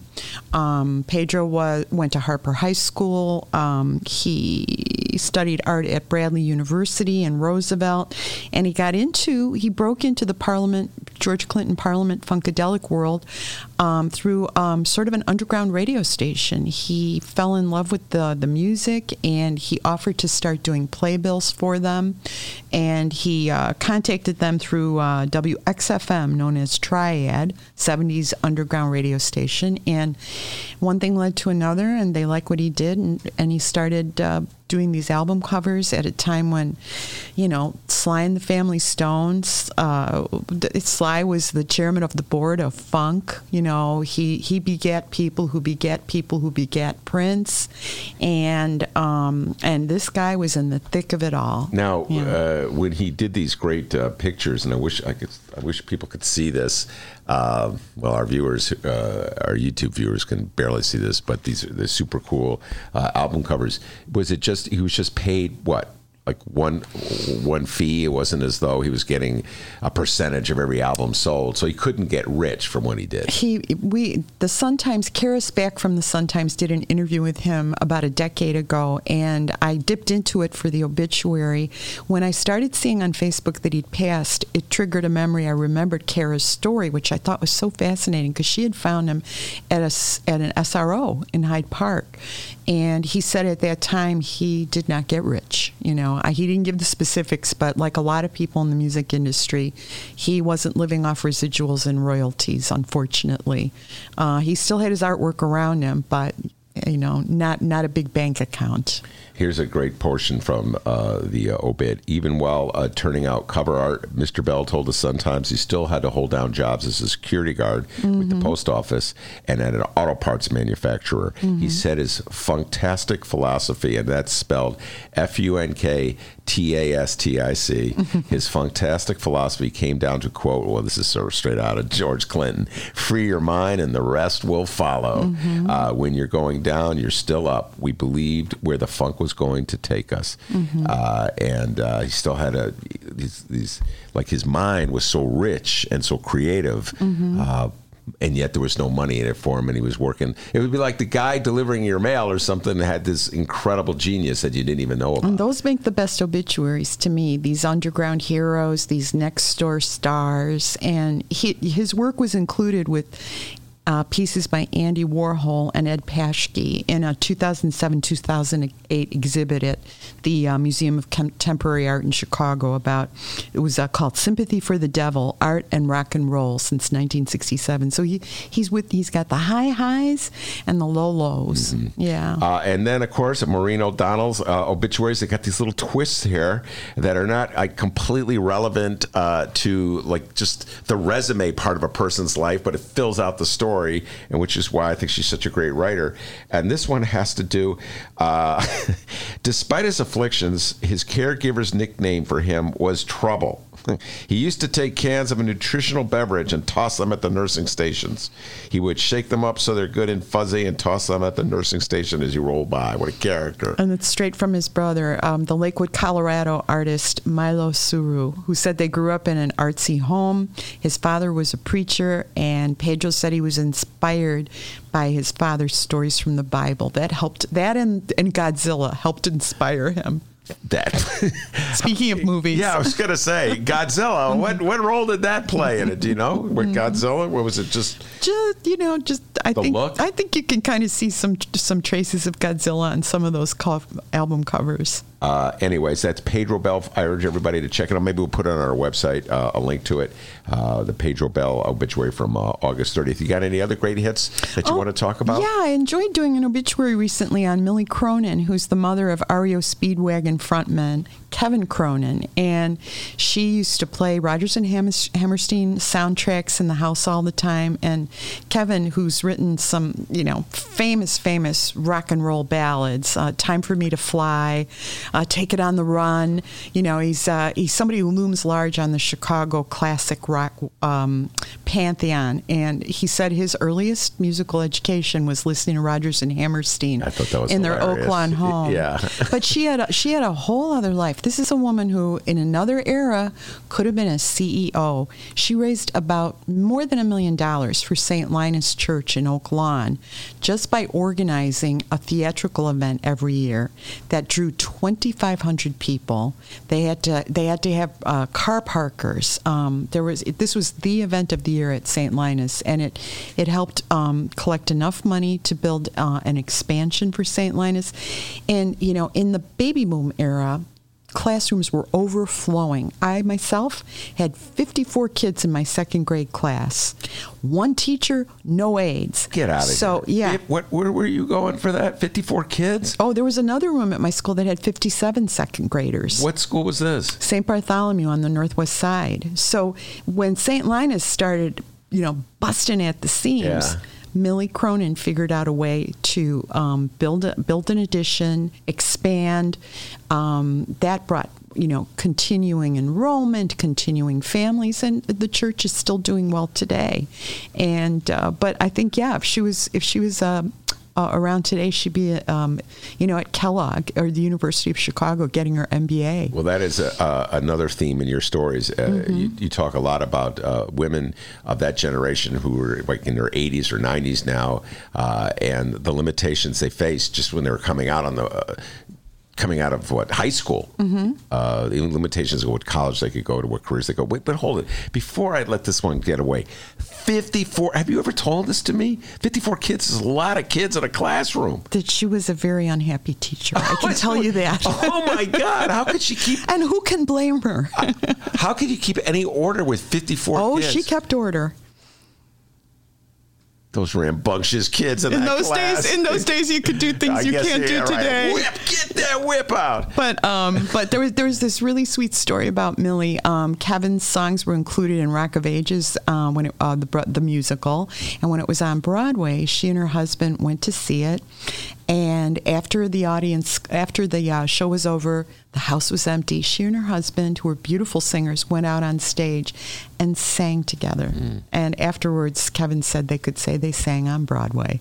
That is a sweet thing. And Kev, did they have could they appreciate his music, even though they're from old school? Yeah, I think she was crazy about all her kids and their biggest booster. And yeah, she loved what they all did. And how do you, I always ask you this question, and it's always about the first one I asked. I should have asked it about Pedro. How did you find out about Kevin Cronin's mom and Pedro Bell? How did you find out? What led you to their obituaries? In the case of Pedro Bell, I started to see chatter on Facebook, and in the case of Millie Cronin, I got a call from a relative who said, this is somebody who's worth writing about, and there's a whole story beyond her being Kevin Cronin's mother, that she was the mastermind between this plan to expand and maybe save St. Linus. Yeah. And this is something else that I think we should get out there.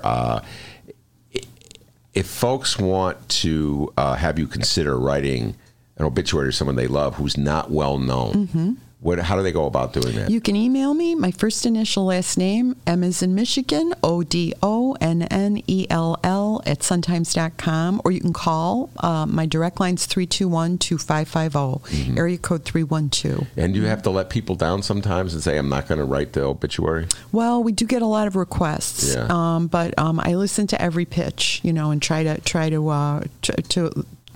make a good call. Yeah. You got another one? You have another greatest hits there, it looks like. Let's see. Well, there was Marvin Hecht, who owned Cut Rate Toys. It was at Devon and Western, and in more recent years, Devon and Central. And I still remember this great headline from the 80s when the Cabbage Patch Dolls craze was going on. I think it was a Pennsylvania newspaper that had the most fabulous headline as parents were beating each other up in toy aisles to get that Cabbage Patch doll for Christmas. And that headline was Volley of the Dolls. Yeah. So I said that Marvin Hecht survived the Cabbage Patch doll craze, tiffs over Tickle Me Elmo, and Happy Holidays Barbie hysteria.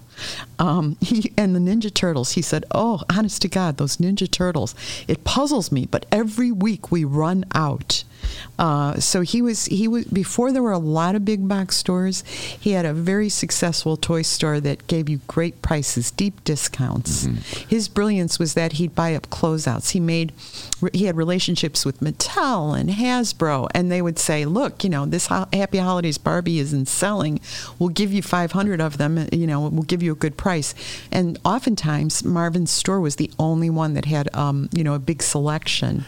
And he also had collected vintage cars, and his 1950, it's a car I'm not familiar with. I like muscle cars, but it was a 1950 Dodge, I think Meadowbrook.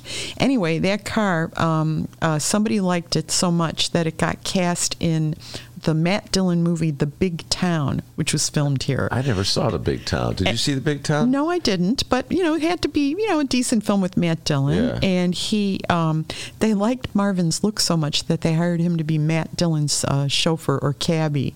And he said, "Don't ask me what he was like. All he did, and during our 40 takes, was jump in and say Studebaker Hotel." Hey man, he made it to the big screen. Matt Dillon, man, I remember Matt Dillon back in the 80s actors in my mind. All right, now let's just switch before we go to movies. Maureen O'Donnell, a huge movie fan, in addition to a great feature writer, obituary writer. You got any movies that you actually seen? I'm always teasing you. You don't get out enough to see the movies. You haven't really been following the movies that closely since the 70s, 80s, and the 90s. What about recently? Have you seen anything you want to recommend? I did. I got out for an early screening of Downton Abbey. I zipped over to a theater in Northbrook that had sort of a sneak preview, and it was very satisfying. As a Downton Abbey fan, it was very satisfying. The usual gorgeous clothes, gorgeous hats, the Dowager Maggie Smith getting zingers in throughout the film. All of the wonderful characters were there, including the dog. There was one thing I just thought doesn't always ring true to me, and that's the way that Tom Branson, this Irish nationalist, is welcomed into this very straight-laced British family that's part of the establishment. That hasn't always rung true to me, but the actor who plays Tom Branson does a good job of conveying the way he blends in. Well, I got to tell you, Maureen, I have a confession to make. I'll make this confession to you. I've never watched any of this stuff, and for the longest time I thought it was Downtown Abbey. I just thought it was Downtown Abbey. I got the dyslexia anyway. I put a W in there somewhere to call it down, and then I've seen the preview to this movie so many times, and then I just realized, wait a minute, it's not downtown. I've been misdoing all these. And it's not it's not just clothes and costumes and Viennese waltzes. They work in the sinking of the Titanic. They work in World War I. They work in flu epidemics, or the dangers of childbirth in that era. So the class system. So it's got a lot of layers. Men like it too. I also saw Aquaman on a recent plane ride, and I was watching it. It's good fun. It's cheesy CGI good fun. And Jason Momoa is having the time of his life. He's got good comic timing, but the coolest little thing for me as a movie fan was that Aquaman's father I recognized him as this fantastic actor. He played Jake the Muss, which is sort of a brooding Brando-like character in a movie called Once Were Warriors. It's a classic New Zealand movie. It's about the dysfunction in a particular Maori family, and Jake the Muss was just exploded on screen. The actor's called, I don't know if I'm pronouncing it right, Tamuro Morrison, but I read an interview with Momoa, and he was totally fanboying over being in a movie with Tamura Morrison. He couldn't believe he was in this film with this man, this legend of New Zealand cinema as his dad. And there's even a line in Aquaman where Aquaman's dad says, "I was going to fix you a plate of eggs." And that's a little Easter egg. That's a reference to Once Were Warriors, which, by the way, one of my relatives says, best bar fights I've ever seen. I'm going to have to... I wrote that down once. I have not seen Brutal bar fights. It's a movie I'm glad I saw, but I never want to see it again. One of those. Is it a violent movie? Very violent. Okay. Yeah, but it's fantastic. It's bristling with energy. And I saw the new... Well, it's not so new anymore. I saw Men in Black on the other leg of the flight with Chris Helmsworth and Tessa Thompson. Yeah, that's not new. Those commercials were during the NBA Finals back in June. But I know, but I love the little Easter eggs. There was a cute little joke involving a hammer. Thor, Chris Helmsworth. Thor, that made me laugh out loud. All the other passengers on the plane were looking at me. And then, so how was it? What was you were talking about? Did you see a remake or a new print of 2001: A Space Odyssey? Weren't you? Well, tonight it's airing at the Pickwick Theater, and I hope I'm pronouncing it right. The star astronaut Keir Delay is still alive. He's 83 years old, and he's going to be taking questions at 7 p.m. at the Pickwick, and then they're going to screen the film. And I saw it several times when I was younger, and then I showed it to my child who was born in the 90s, and it really drove home to me how speeded up our world is now. When I saw 2001 in the 70s, I didn't think it was slow moving, but there are there are scenes that can go on for 3 minutes just with a female space traveler walking down a rug. And, you know, we're so used to hyperkinetic cuts and montages and edits now that it did move kind of slowly for me, even though it's a you know, a landmark of cinema. And I always found it very, very touching when Keir Delay starts to deactivate Hal, the computer. And I think the Tribune interviewed him, and he talked about what he was thinking of when he was doing that, when Hal starts to sing Daisy. And he gave you the inspiration for what made him seem sad. And that was beautiful to me. That's the moment that I'm touched in that movie. And I'm not always touched in Kubrick films, as you know. Yeah, no, we had that conversation about The Shining. It's funny you should. I didn't know his name was pronounced Keir Delay. I thought it was Duella, but what do I know? Well, me and my girlfriends in the '60s who thought he was cute called him Keir Delay. We could. It imprinted, Ben. It may not be correct. Yeah, but he was an actor that's pretty much been forgotten to time. And then by chance, this is one of those stories. A friend of my wife said, "Oh, you should go watch this. Go rent this movie from the '60s called Bunny Lake is Missing," which I had never seen, an Otto Preminger movie. And so we rented it from Netflix, you know, the in the mail Netflix, the old school Netflix, simply to see how credible my friend's tastes were, if nothing else. And so good kudos to her. It was a great flick. But I'll see it. It's definitely worth watching. It's like Preminger trying to do Hitchcock, not quite as good as Hitchcock, but coming pretty close. As close good enough for me. Yeah, it's good enough. And it's just, well, I'm like, oh my God, that's the dude, the astronaut from 2001: A Space Odyssey. Yeah, I think he was in The Pit and the Pendulum, one of those great, you know, 60s horror films out of London. And he, he's been around. Yeah. Maureen O'Donnell, huge horror film fan. We're going to have to do a whole special show on horror films. Oh yeah. I've got one sentence for you. A girl walks home alone at night. It's the title of a Persian themed vampire film. Oh. It's fabulous. Scary? Dread and menace. Not a lot of gore. Well, that is, I just got finished watching. And skateboards, too. I just wrote it down. I can get that from Netflix. Like Girl Walks, and my wife likes horror films, too. I just got finished watching Mindhunters, which is the Netflix series, and I was so freaked out. I think I was going to take a break from really... it was scary? It's not that it's scary. It's so weird and eerie and twisted and demented. It goes into the minds of serial killers. It's not a place I really want to be, in the mind of a serial. So I'm not really recommending it to people, but I have to say, I was talking to Dennis every day. I'd come back every day. I'd go home and watch at least 2 episodes of it until we finished it. Yeah, Jonathan Groff's in it, and he's one of my favorite actors. Yeah, he plays the FBI agent. Maureen O'Donnell's her name, and she's an obituary writer for the Chicago Sun-Times. She drops in, once a month or so to talk about the great stories she's written, and she still hasn't gotten around to seeing Once Upon a Time in Hollywood. That's on your assignment list of things. I think I have to see it. I've heard from enough people it's worth seeing. You gotta see it. Oh, I like God. Margot Robbie, even though I don't think he gave her much dialogue. Oh my God, here we go with this again. She hasn't seen the movie, but she's got an opinion about it. Maureen O'Donnell, thank you so much for coming in. I appreciate all the work you do. Outstanding. Thank you, Ben. Good to be here. Obituary writer. And I want to thank Sergio Vicente, outstanding job from the Fight Podcast, and Monroe Anderson for being on the show earlier. And of course, the man, the myth, the legend. Hey. We got to announce our caption contest winners. That is correct. We're excited about this caption contest. All right, we're having a Lori Lightfoot caption contest, everybody. Big thank you to everyone who left us your captions on the Ben Joravsky Show Facebook page. When we hit the next 100, we'll have our next caption contest. Let's find out who won. Once again, the picture posted on our page is our Chicago Mayor, Lori Lightfoot. She's sitting next to the president's daughter, Ivanka Trump. All right, that was the picture. Once again, shout out to everyone who sent their captions. They're all hilarious. We had to narrow it down to 3, and we've done it. So let's go ahead and find out our third place caption. It's time for number 3. Number 3.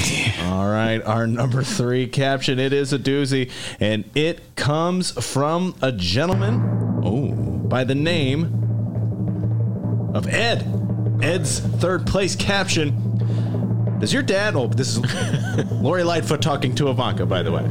Does your dad still know those Russian loan sharks? I have a friend who might need to borrow about $800 million. I like that one. Yeah. That is a very good one. Yeah. All right, so Ed, congratulations.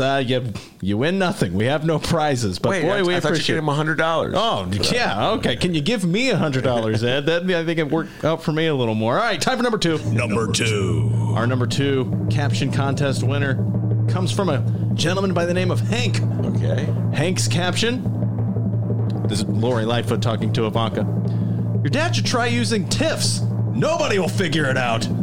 I remember that one too. Give that guy $500. Okay, right? sure. Let's find out number 3. Number 3. Oh, wait, no, this is number 1. I'm sorry, number 1. Come on, man. Several hats. Several hats on the... Guys, I get the door for guests. I do the audio, write the news. I get a little flustered from time to time. All right, time for number 1. It comes from Paul. Oh, Paul. Okay. Paul's caption. Ivanka, blink twice if you need me to repeat any of this.